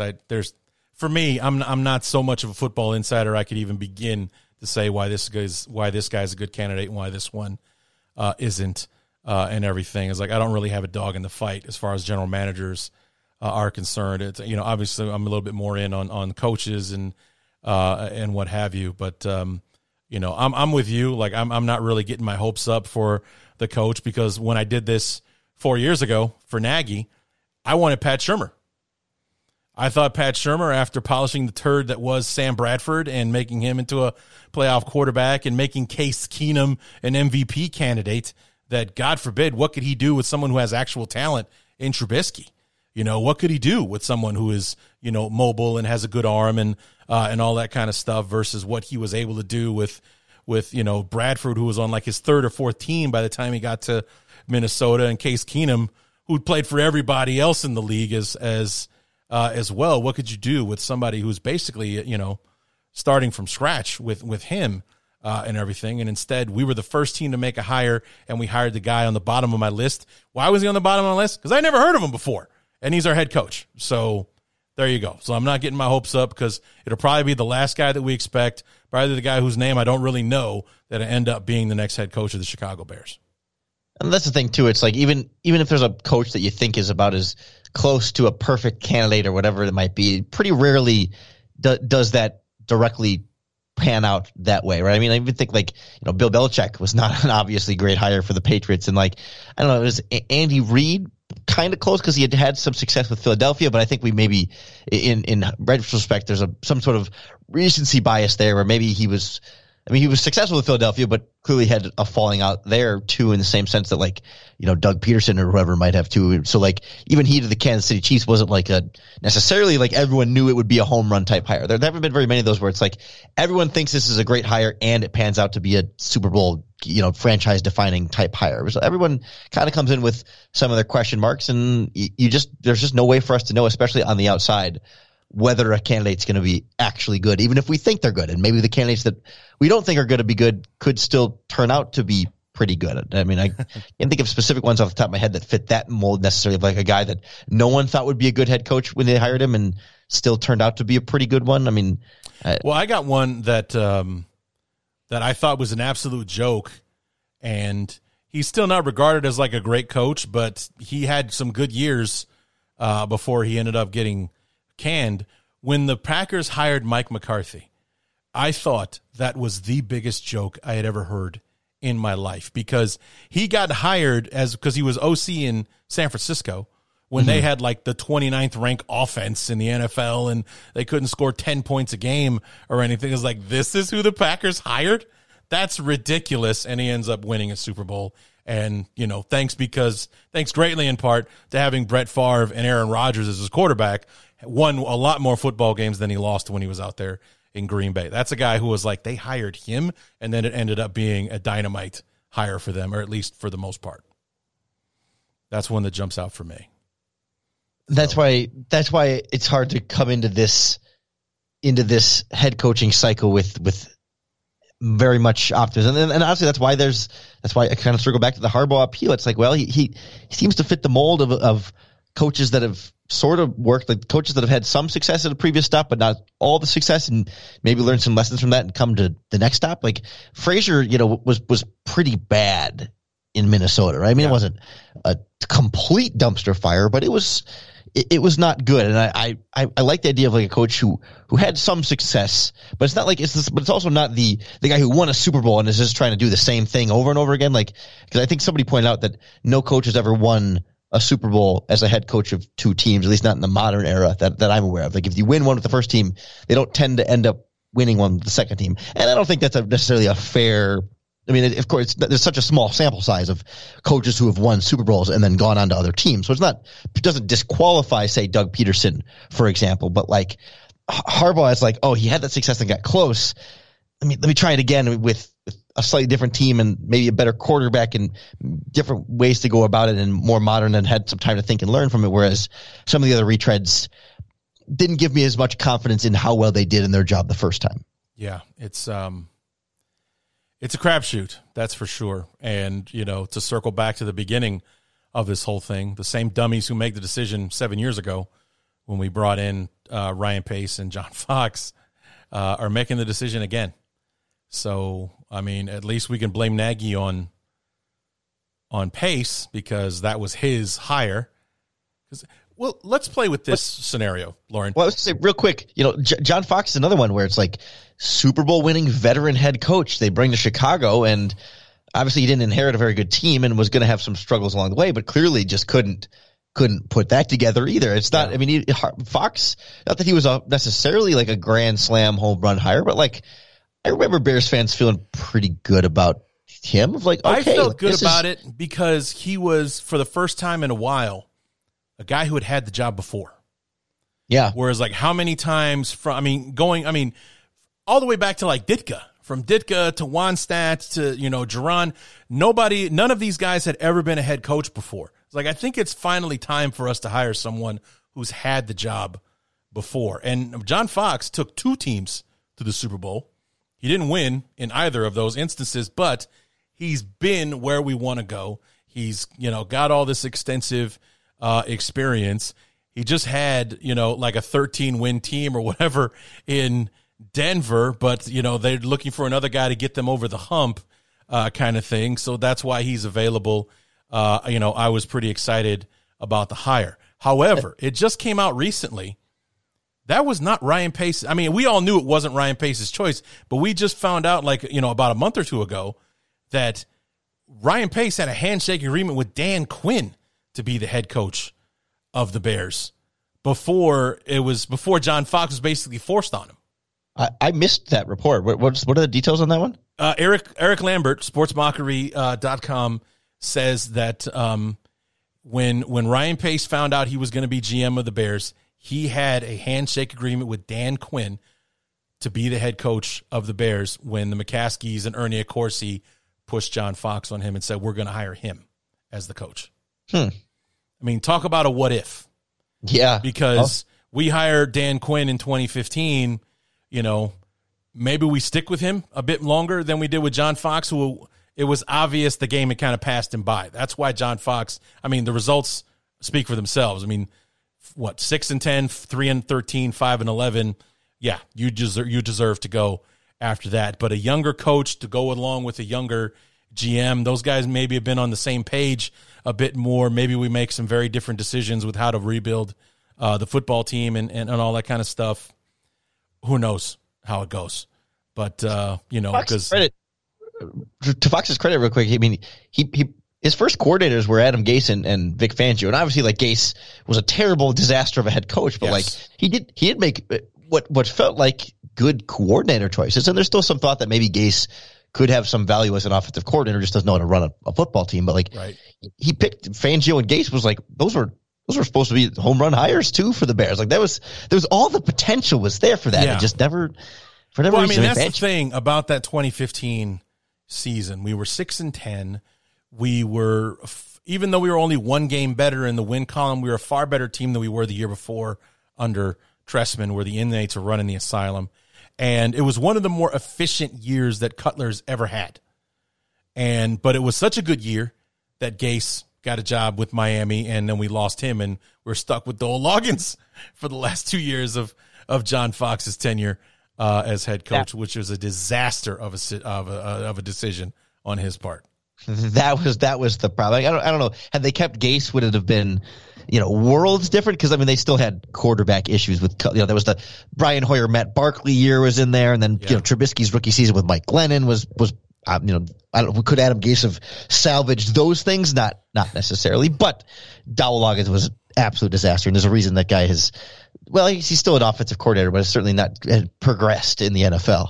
Yeah. But Gase was the Cutler whisperer, man. His touchdowns were up, his interceptions were down, and that's really all we needed from Jay was him to stop throwing so many damn interceptions. Because that's how we lost all those games to the Packers, was they were just waiting for Cutler to serve one up for him, and without fail, he would, one game after another. And very important correction, Dowell Loggins is now a college tight ends coach, which feels much more appropriate. That's way more appropriate. That's what he should have been doing. He should be coaching positions, not running offenses, because, man. Anyway, it's just, talk about a wormhole we just traveled down. But, it just, I'm interested to see how this all pans out. I like that it's a wide net that the Bears are casting. So it's not like, we're bringing in these three guys and that's it kind of thing. They're casting a wide net. So I don't know how I feel about this one tweet that I saw online was that this other person was tweeting that, they like that they're casting a wide nets. They're leaving themselves an opportunity to be wowed. I don't want them to be wowed.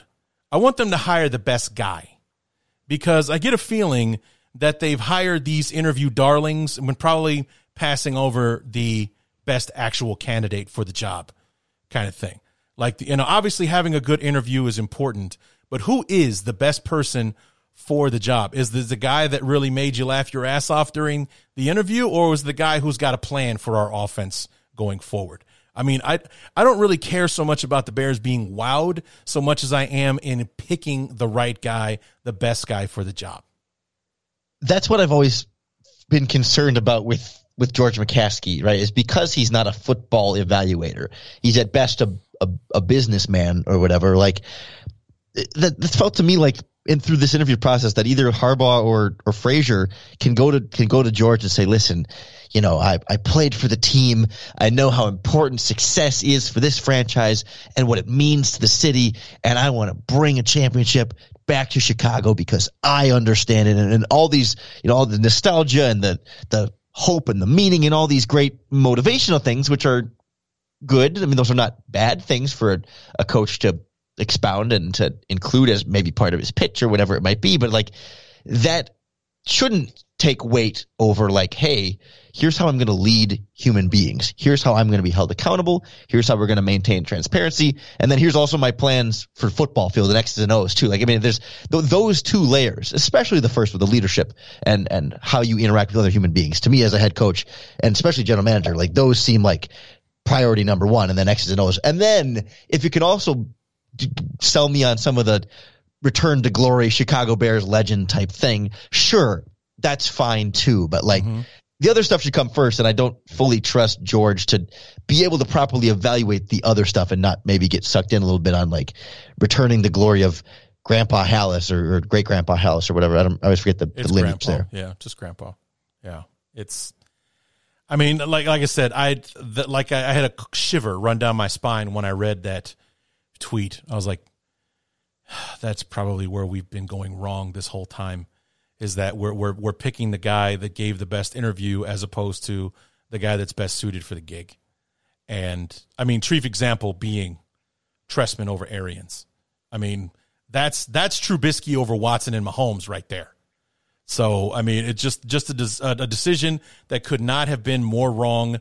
And, you know, it just sussed out to be the worst possible choice you could make was picking Trestman over Bruce Arians and everything. That is Trubisky over Watson and Mahomes as far as like the caliber of decision that was made there.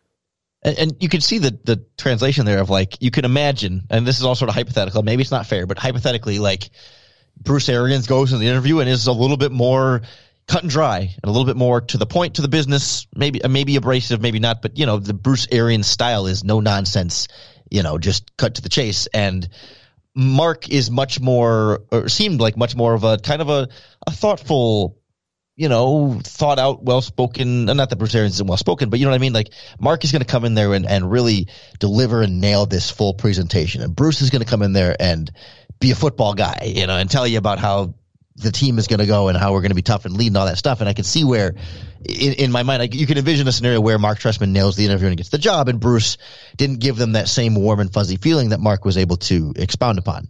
Yeah. Not to mention a couple weeks ago on the after show, Lance Briggs said that, there were 3 coaching candidates that were presented to Rod Marinelli, who was the, our DC for Lovey and one of the more beloved coaches during that era for the Bears. And they asked him to rank the 3 coaches, like, basically who would you stay for? Because the Bears really wanted to keep Marinelli, especially after the year they had in 2012. Most turnovers, like 9 defensive touchdowns and all that kind of stuff. And Trestman was number 3, Arians was number 1. And they hired Trestman.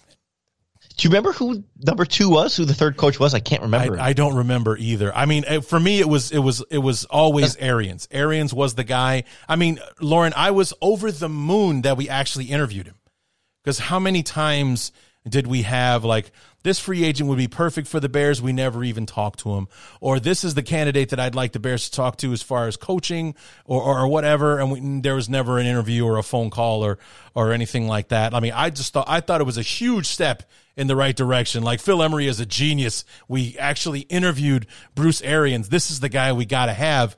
And Bruce Arians thought the job was his. He thought he was going to be the head coach of the Chicago Bears, and then they gave the job to Trestman. Wasn't it like the very next day the Cardinals hired him? Like, he was clearly just like waiting for the Bears to tell him no. And then he took an inferior roster to a 10-6 record his first year. Meanwhile, Trestman puts together one of the best offenses a Chicago Bear team has ever had, but he hired Mel Tucker as his defensive coordinator, and we all know how the defense was during his entire tenure. Those 2 years in Chicago, we had the worst defenses in the league. So, but if we hire Bruce Arians, Rod Marinelli stays, and who knows how it goes. So it's and yet here we are at 8, 9 years later in the same spot for the most part. Same spot. Yep. Starting over, new general manager, new head coach, going to define the next era of the Chicago Bears, and we've got some pieces to be excited about. Justin Fields, David Montgomery, who general managers, objective number 1 is to give that guy an extension. I worry about it though, because he's not his guy.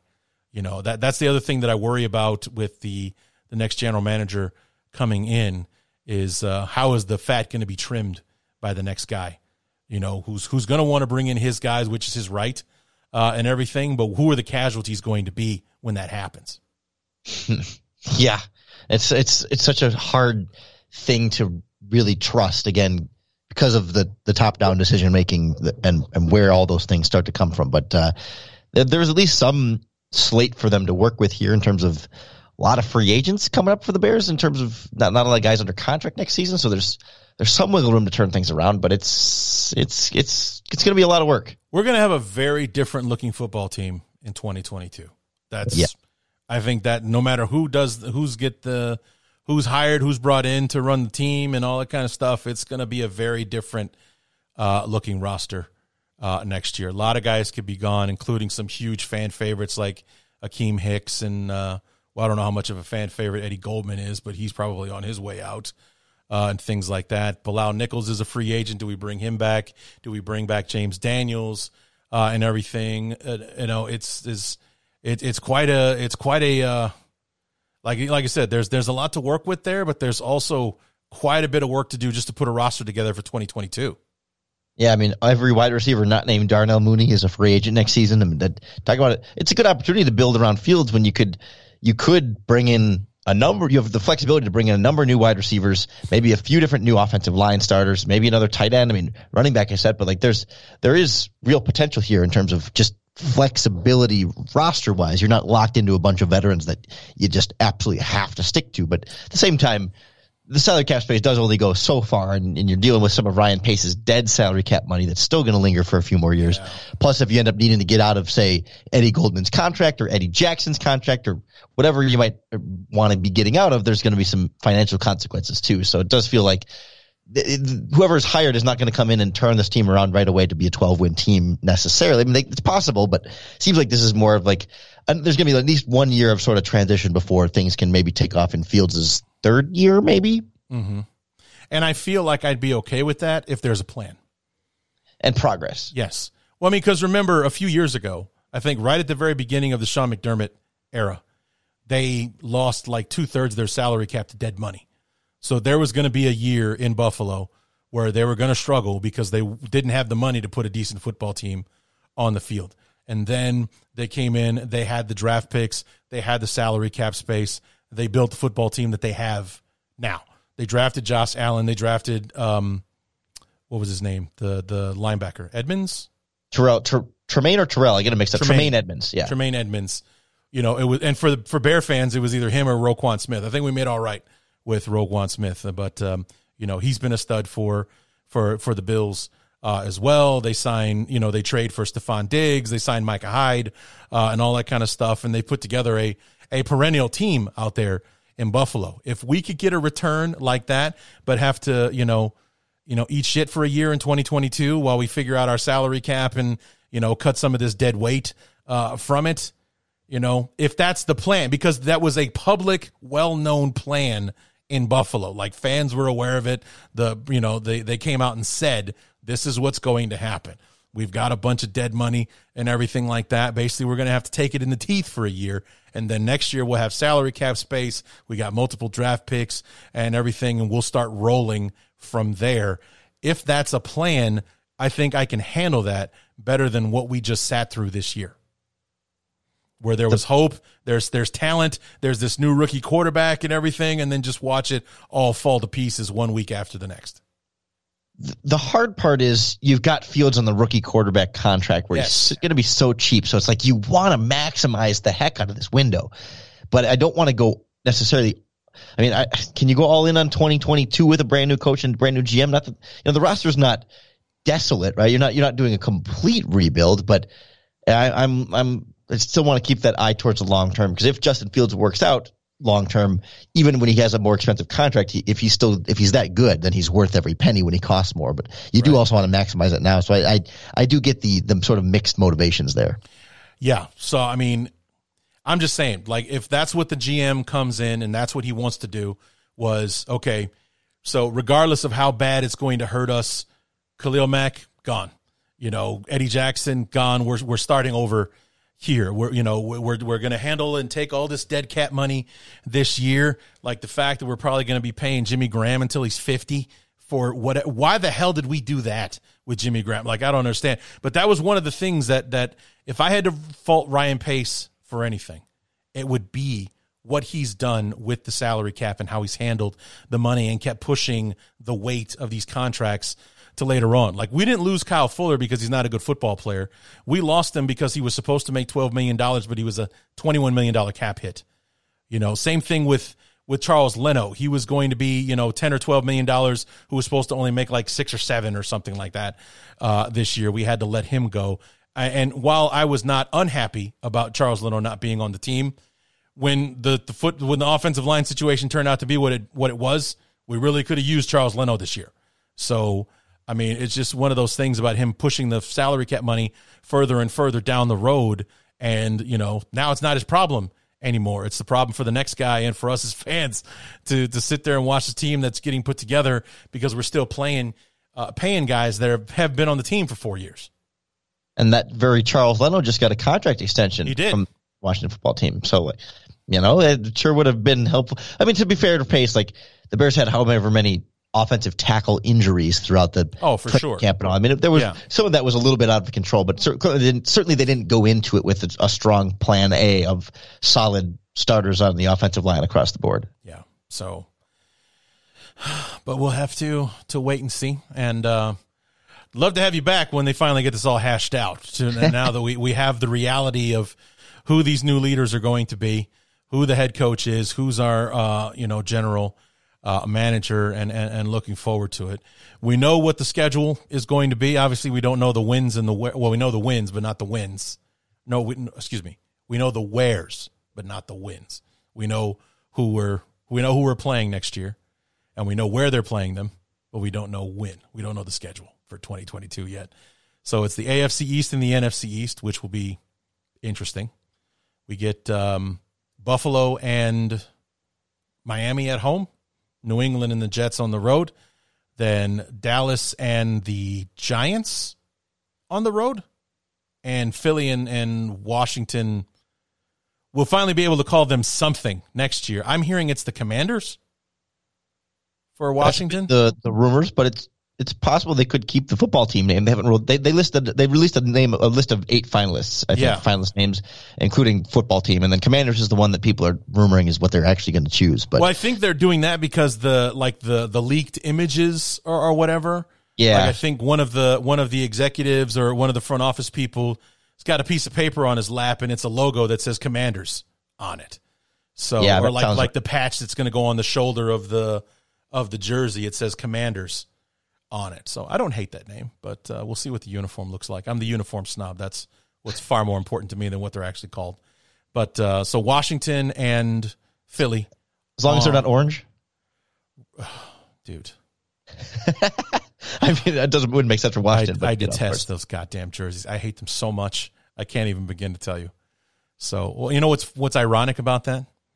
You want to know what jersey I wore in high school? Orange. Oh, no. It was orange.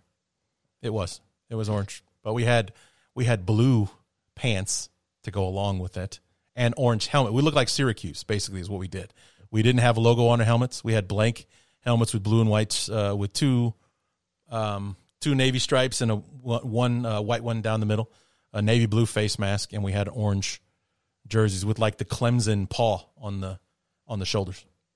A little less pumpkin-like, so that helps. Far less pumpkin-like, yes. And also we had the big block varsity numbers as opposed to the very – I don't know what it is about the numbers on those orange jerseys. They look skinnier, which really turns me off as well. And the dark trim on the white numbers doesn't work for me either. It's just – yeah, there's a lot of things for me and my graphic design brain to try to wrap itself around. I've hated those jerseys literally from the beginning when we started wearing them during Lovey's era, and I curse Akeem Hicks for starting the campaign to bring them back because I hate those jerseys.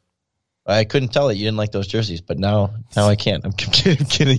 It's not something that's been all over Twitter and Facebook for the last decade or anything like that. My listeners love to tease me about it because they know I hate those jerseys, and we wear them twice a year. So God help us all when that happens. But, yeah, I hate those. I hate them so much. I really do. I love the throwbacks. I miss the 40s throwbacks, the ones with the orange. It's basically like a plain navy jersey with those orange number. I like those. But, and I even like the throwbacks with the Wolverine or the Michigan helmet and things like that. But those orange ones, I can live without those every single day of my life. The orange, the Wolverine Michigan ones are just a little weird. I don't know. Yeah, the socks, they lose me. From the knees up, I'm okay. But the socks, the little Pippi Longstocking striped socks, I don't like those at all. There's just literally Pippi, like long stockings, like for real. Literally, yeah. They're terrible. So, but so it's just something that my listeners and my followers love to tease me about the orange jerseys. Like I've had a few of my listeners that are on my Facebook group got like a orange Khalil Mack jersey for Christmas or something like that. They posted immediately to hey Larry, look what I got. It's like, oh God, burn that immediately. Burn it. Piss on the ashes. That's how much I hate that jersey right now. So it's like, oh, I got the orange George or the orange Justin Fields. Like, hey, you wasted your money because it looks terrible. Get it out of here immediately. So, yeah, I don't know, man. Maybe the new GM and head coach will do away with those. How about that? Yeah, but you want to know what really burns me is like when I watch whenever one of those I stumble onto one of those watch it like a Twitch channel or something like that where they're playing Madden and the Bears are in all orange. I just want to scream anytime I see that. Not only the choice to not choose those. That like why would they choose them? Like yeah. No, they went out and they chose those uniforms. They decided to put the Bears in all orange, which just angers me to no end. I can't even begin to describe how much I hate that. Not just the orange tops, but the orange bottoms on top of it. Ugh, I hate it. So the only team in the NFL that's bringing orange to the mix, aren't they? Off the top of my head. Well, I mean, the Browns wear orange. Oh, well, that's shoot. Duh. Yeah. They're all orange. Like, I mean, the Bengals wear orange. So yeah, well, never mind. That was dumb. There's a few. Dumb. Here, I was running through in my head. I was like, I can't think of any other teams. But then, of course, those are the only ones. The Browns and the Browns and the Bengals, they wear orange. But yeah, everyone else. Well, I mean, other teams the Dolphins have had an orange jersey from time to time. Yeah. But it was, a softer orange, not the 10-mile orange that the Bears look like they're wearing. They're the Chicago Pumpkins. Also, you could take them hunting because you can see them from, traffic cones. That's a good description of them. I'm looking at my board here because I got my magnets from. Oh yeah, I was trying to pull up a list right now, but you're way ahead of me there. Yeah, I got my little magnet board with all the games on it, and it's the Bears, the Bengals, the Browns. The Broncos wear orange. Broncos, yeah. Yep, the Broncos. Yeah, very dumb by me. The Bears are the only team that wears orange other than these other 6 teams, but The only one in the NFC. How about that? We'll correct that. I just forgot that part. I think you nailed that one, buddy. I don't think anyone else in the NFC wears orange. I think you got that one. Whew, all right, I'm not an idiot anymore. All those other orange teams are in the AFC. So, yeah, you're good to go from there. Yeah. You're solid. So, all right, man. Let's go ahead and wrap this up. I mean, I made a fool of myself. Yeah. Well, I mean, it's been such a tumultuous season. Why not have a little fun on the way out? You know what I mean? Yeah. But I mean, it's been a hard season to get through. I think you and I a year ago at this time were saying this is going to be a hard year to get through because nothing's going to change. Nothing is going to change. Nagy's coming back. He's already declared he's going to be calling plays next year, and we're going to let these guys take another swing at the quarterback position. And even though we got a great quarterback, in my opinion, we still managed to screw it up. So, that was painful to sit through. And how frustrating was it after the way Justin Fields played against the Lions for Nagy to come out and say, Andy's the starter. If he's ready to go this week, Andy's going to start. I mean, how pissed did that make you? Just to hear those words, let alone the fact that it could be reality come Sunday against the Raiders. It was one of those just like, I'm not surprised, but I'm disappointed. You know what I mean? Like, just like, of course. Like, I mean, I was still I was surprised, but like, I shouldn't have been. Maybe that's what it is. It's like I allowed myself to be surprised, and I shouldn't have just gone and said, yes, of course, that's what Matt Nagy's going to say. Yeah, and it just goes along with what Adam Hogue said after the press conference on Monday. He's like, I'm stunned, and I know better. Yeah. It's like, That's I'm team. stunned again, and I know better. They suck us back in, though. You know what I mean? It's like, for some reason, like, we think this time, for some reason, we think it's going to be different, and it just never is. Yeah, and that's where they kind of have us by the short and curlies, Lauren. They know we're going to watch. They know that fans are going to come to Soldier Field. They know that they're going to support the team, so they can essentially do whatever we want, which is where everyone starts pounding the table again as to why the McCaskies need to sell the team, because nothing's going to change. It's kind of like when, the Cubs wouldn't succeed as long as the Wrigley Corporation owned them. Once they sold it to the Ricketts, things changed. We won a World Series. So, I think a lot of people think that would probably happen in Chicago if the Bears got sold to somebody, that they would put the right people in charge and let football people run the organization, and maybe the right hires happen, the right players get signed, and the next thing you know, we're hoisting Lombardi again. I never heard the phrase, they have us by the short and curlies, and I've been laughing about it ever since you said that. You learn something new every day, buddy. You got another phrase you can throw out there for all of your young millennial friends. Yeah, I'm with you on the ownership thing. I mean, you'd like to believe a new owner would come in and see the forest for the trees here, but yeah. Same time, I could see a new owner who's like, oh, I just got to hold the Chicago Bears. I'm going to run them my way. Here's how I think the team should be run. And then, of course, same thing, different owner. Yeah, same story, different chapter kind of thing. Yeah. Yeah. So short and curlies, all that. Short and curlies, man. They got us for sure. So I'm not really sure how that works, the short and curlies thing, but, it's a phrase. It's been out there for a while. So look it up in Urban Dictionary or something. Yeah, just don't think about it too hard. I think I think that's maybe where your head starts to hurt, thinking about how the short and curlies and how you works. grab, how you hold some. Yeah. It's all right. That's enough of that, but you know what I'm talking about. So we're in the playoffs now, or at least we, as in the biblical we, and like the NFL itself. Who do you like in the playoffs?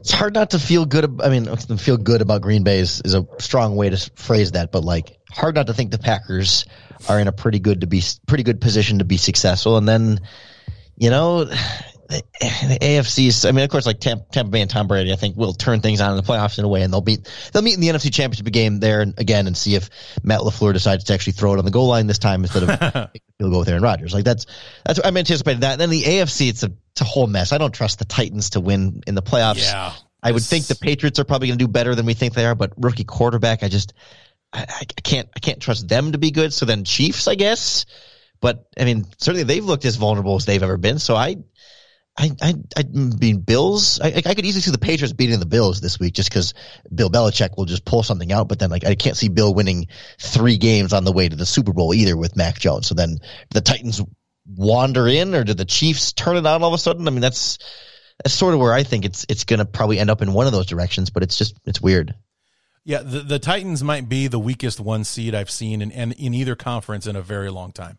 Yeah. As far as like, they're the 1 seed. This is the team. I mean, because essentially when you are the 1 seed, you're the favorite because you've got home field. You're going to be at home no matter what for every single game throughout the playoffs. And in today's NFL, you're the one team that gets a rest this weekend. So you get to charge up your batteries, especially with Derrick Henry coming back from the foot injury or whatever. We might be wrong, and the Titans might steamroll their way, with the welcome addition of Derrick Henry coming back and everything. And also, they might immediately just get scraped off the floor by whoever they play in the first round.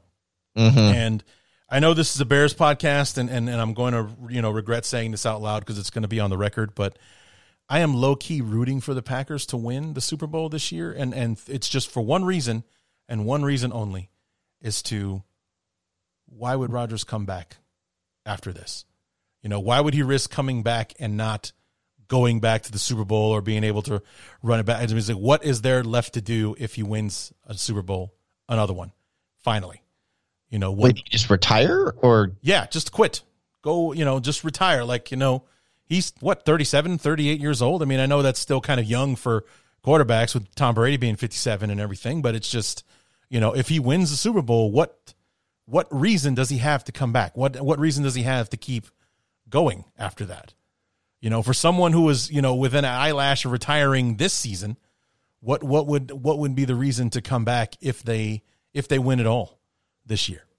So as much as I would hate for the Packers to win the Super Bowl, because just that would suck, having to be on Twitter with those dickheads and everything like that throughout the entire offseason when they've won and everything. They're unbearable at times. But, if it means we don't have to deal with Aaron Rodgers anymore, I'm willing to take that bullet. You don't think he wouldn't want to just like come back and try and do it again with LaFleur? I mean, sure.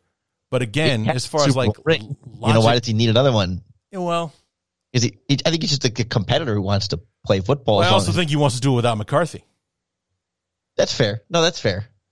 So, I mean, if he went ahead and he does it without McCarthy and all that kind of stuff, and they're able to pull it off, and especially with everything that went into this year, where they weren't even sure he was going to show up for training camp and all that kind of stuff. It's just for him to be able to make the Super Bowl and, God forbid, win the damn thing after everything that he's been through, for him to end the season on top, hoisting the trophy.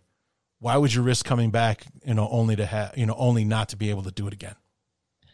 Would push him past Brett Favre in rings too, which would be, yes. I mean, not that he's, I don't know how much he cares about that. And obviously he's created his own legacy, but like, this is a nice little cherry on top to say, yeah. And also he won more rings than Favre too. Yeah. So who did you have in the preseason? Who did you like in the preseason?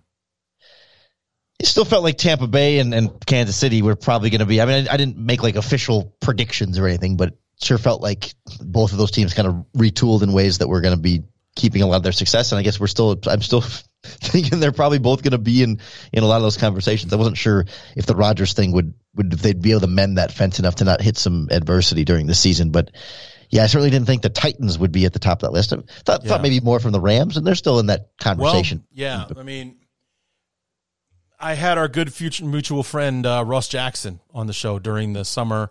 We kind of did a AFC preview and an NFC preview, and we both came to the same conclusion, which was the Rams versus the Chiefs in the Super Bowl. And thankfully, both of those teams made the playoffs. It wasn't looking good there for a bit, especially with the Chiefs being 3-4 at one point and everything. But both of those teams are there, so I'm still in contention to possibly be right on my prediction. But I mean, is there a weirder team in the NFC than the Arizona Cardinals? Have you seen their record? It's nuts. They're 7-1 or 8-1 on the road, 3-5 or something like that at home. And thanks to them, losing their they haven't won a home game since October. They lost their last 5 home games. And their one road loss was in Detroit. I mean, just how crazy is that? And because they're like a 5 seed or something like that, they are likely to be on the road throughout the playoffs. So this is a team that won like 8 out of 9 games on the road, and they're most likely to be a road team in the playoffs. And they've won in some pretty impressive places this year. And, so I don't know what to expect. It's pretty wide open. I mean, obviously the Packers, I think, are the favorite in the NFC because they just, but they've also found a way to choke their ass in the playoffs on more than one occasion, which is why Aaron Rodgers only has 1 ring and 1 Super Bowl appearance.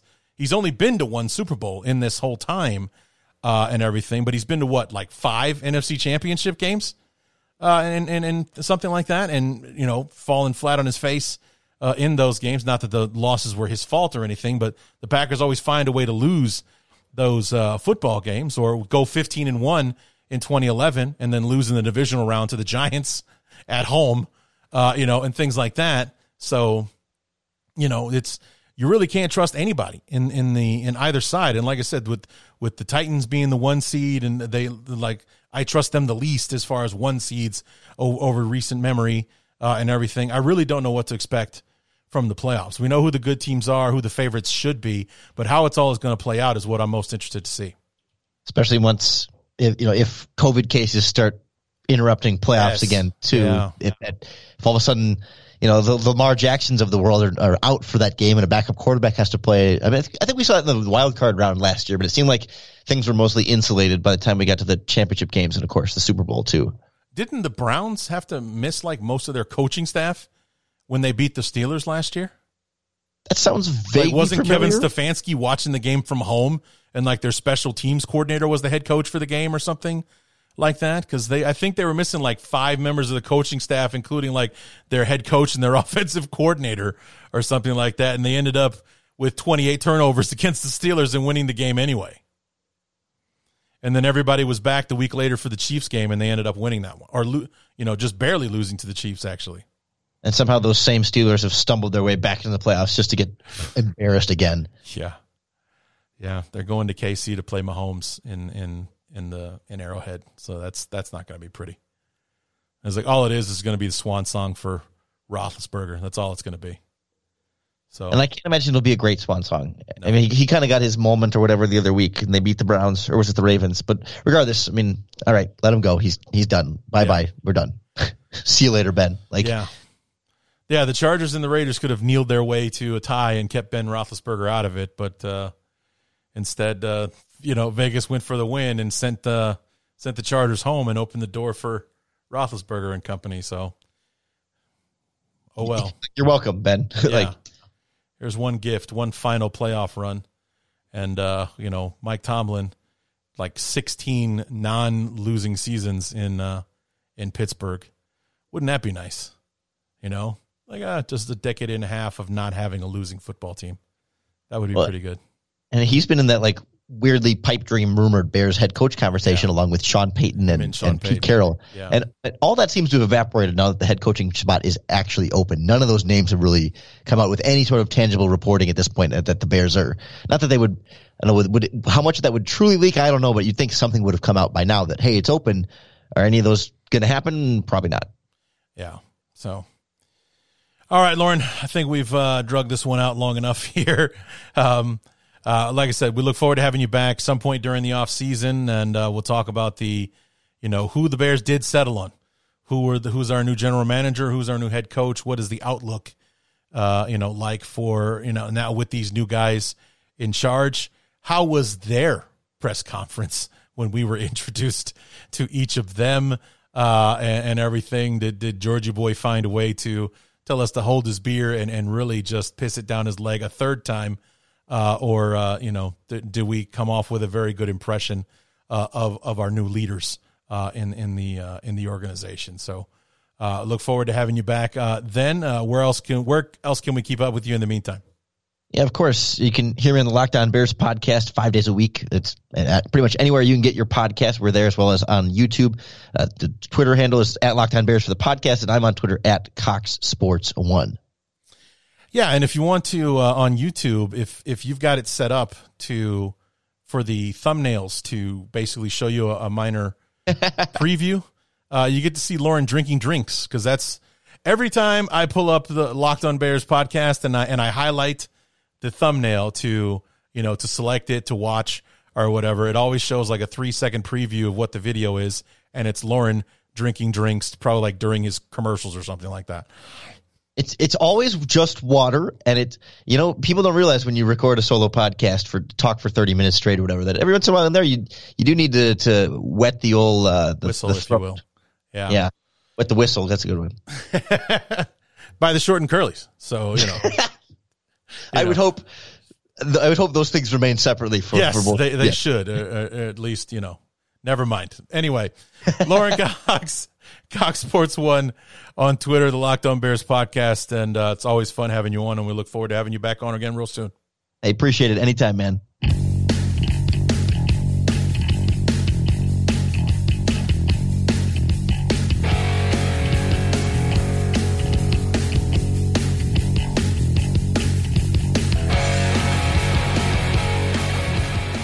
As always, love having Lauren on the show, and like I said, we'll try to come up with some reasons to have him back on, whether when we finally hire that GM and head coach. And I've been thinking about doing some other things this year. If you guys remember when I talked to Chris Gates from the Daily Norseman about the Vikings and possibly getting together and talking about one of the weird and wacky games between the Bears and the Vikings, kind of doing a deep dive on an older game.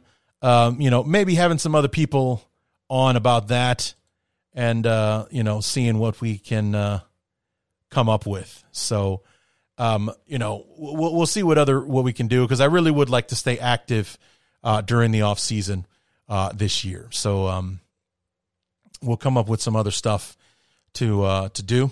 And, we'll see if we can get Lauren to join us on the ride for some of that, because I'm sure that we'll have plenty to talk about with free agency and the draft and this new regime and where they're looking and what they can do with the pieces, and, who the casualties are going to be when this new regime comes in. Who does he keep and who does he let go, and all that kind of stuff. It'll be an interesting offseason for our beloved Chicago Bears and us as fans watching them sculpt this team into what we'll have to watch and sit through in 2022. So, we'll keep you posted on that. And, probably going to take a little break. Actually, I take that back. The break probably won't come until after we make our head coaching hires, head coaching and general manager hires, just to, like I said, I kind of really feel like the 2021 season isn't over until we've made those hires, because then that's the start of 2022. We can go forward from there. Until then, we're still talking about 2021, and the hiring of new general manager and head coaches is kind of like the repercussions of the 2021 season. So that's why I feel like hiring them is the start of 2022.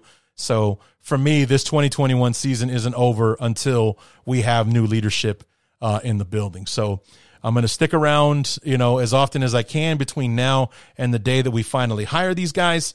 And we'll move on and in the off season and free agency and the draft and all that kind of stuff in the meantime. So stay tuned on the social media. It's at BTU_Larry on Twitter and Instagram. And you can also follow the Facebook group. Just search Bears Talk Underground on Facebook. Join the group, get in on the discussion, and what have you. So keep an eye on the social media to know when the next episode is coming. And until then, my name is Larry D, and this has been the Bears Talk Underground.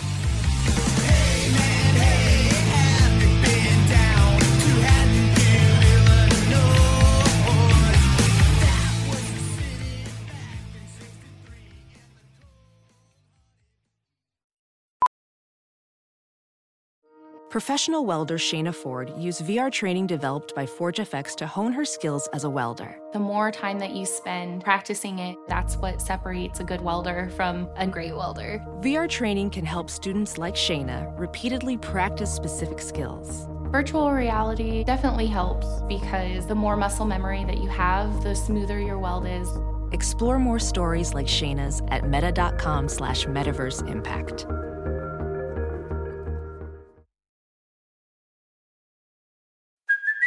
Hey, it's Kaylee Cuoco for Priceline. Ready to go to your happy place for a happy price? Well, why didn't you say so? Just download the Priceline app right now and save up to 60% on hotels. So whether it's Cousin Kevin's Kazoo Concert in Kansas City, go Kevin, or Becky's Bachelorette Bash in Bermuda, you never have to miss a trip ever again. So download the Priceline app today. Your savings are waiting. Go to your happy place for a happy price. Go to your happy price, Priceline. As a professional welder, Shayna Ford uses ForgeFX to practice over and over, which helps her improve her skills. The more muscle memory that you have, the smoother your weld is. Learn more at meta.com/metaverseimpact. CarMax is putting peace of mind back in car shopping by putting you in the driver's seat to find a ride that's right for you. Because at CarMax, we believe you shouldn't just settle for a car. You should love your car. That's why every car we sell is CarMax certified quality, so you can be sure with upfront pricing that's the same for every customer. So don't settle. Find love at first drive and start shopping now at CarMax.com. CarMax, the way car buying should be.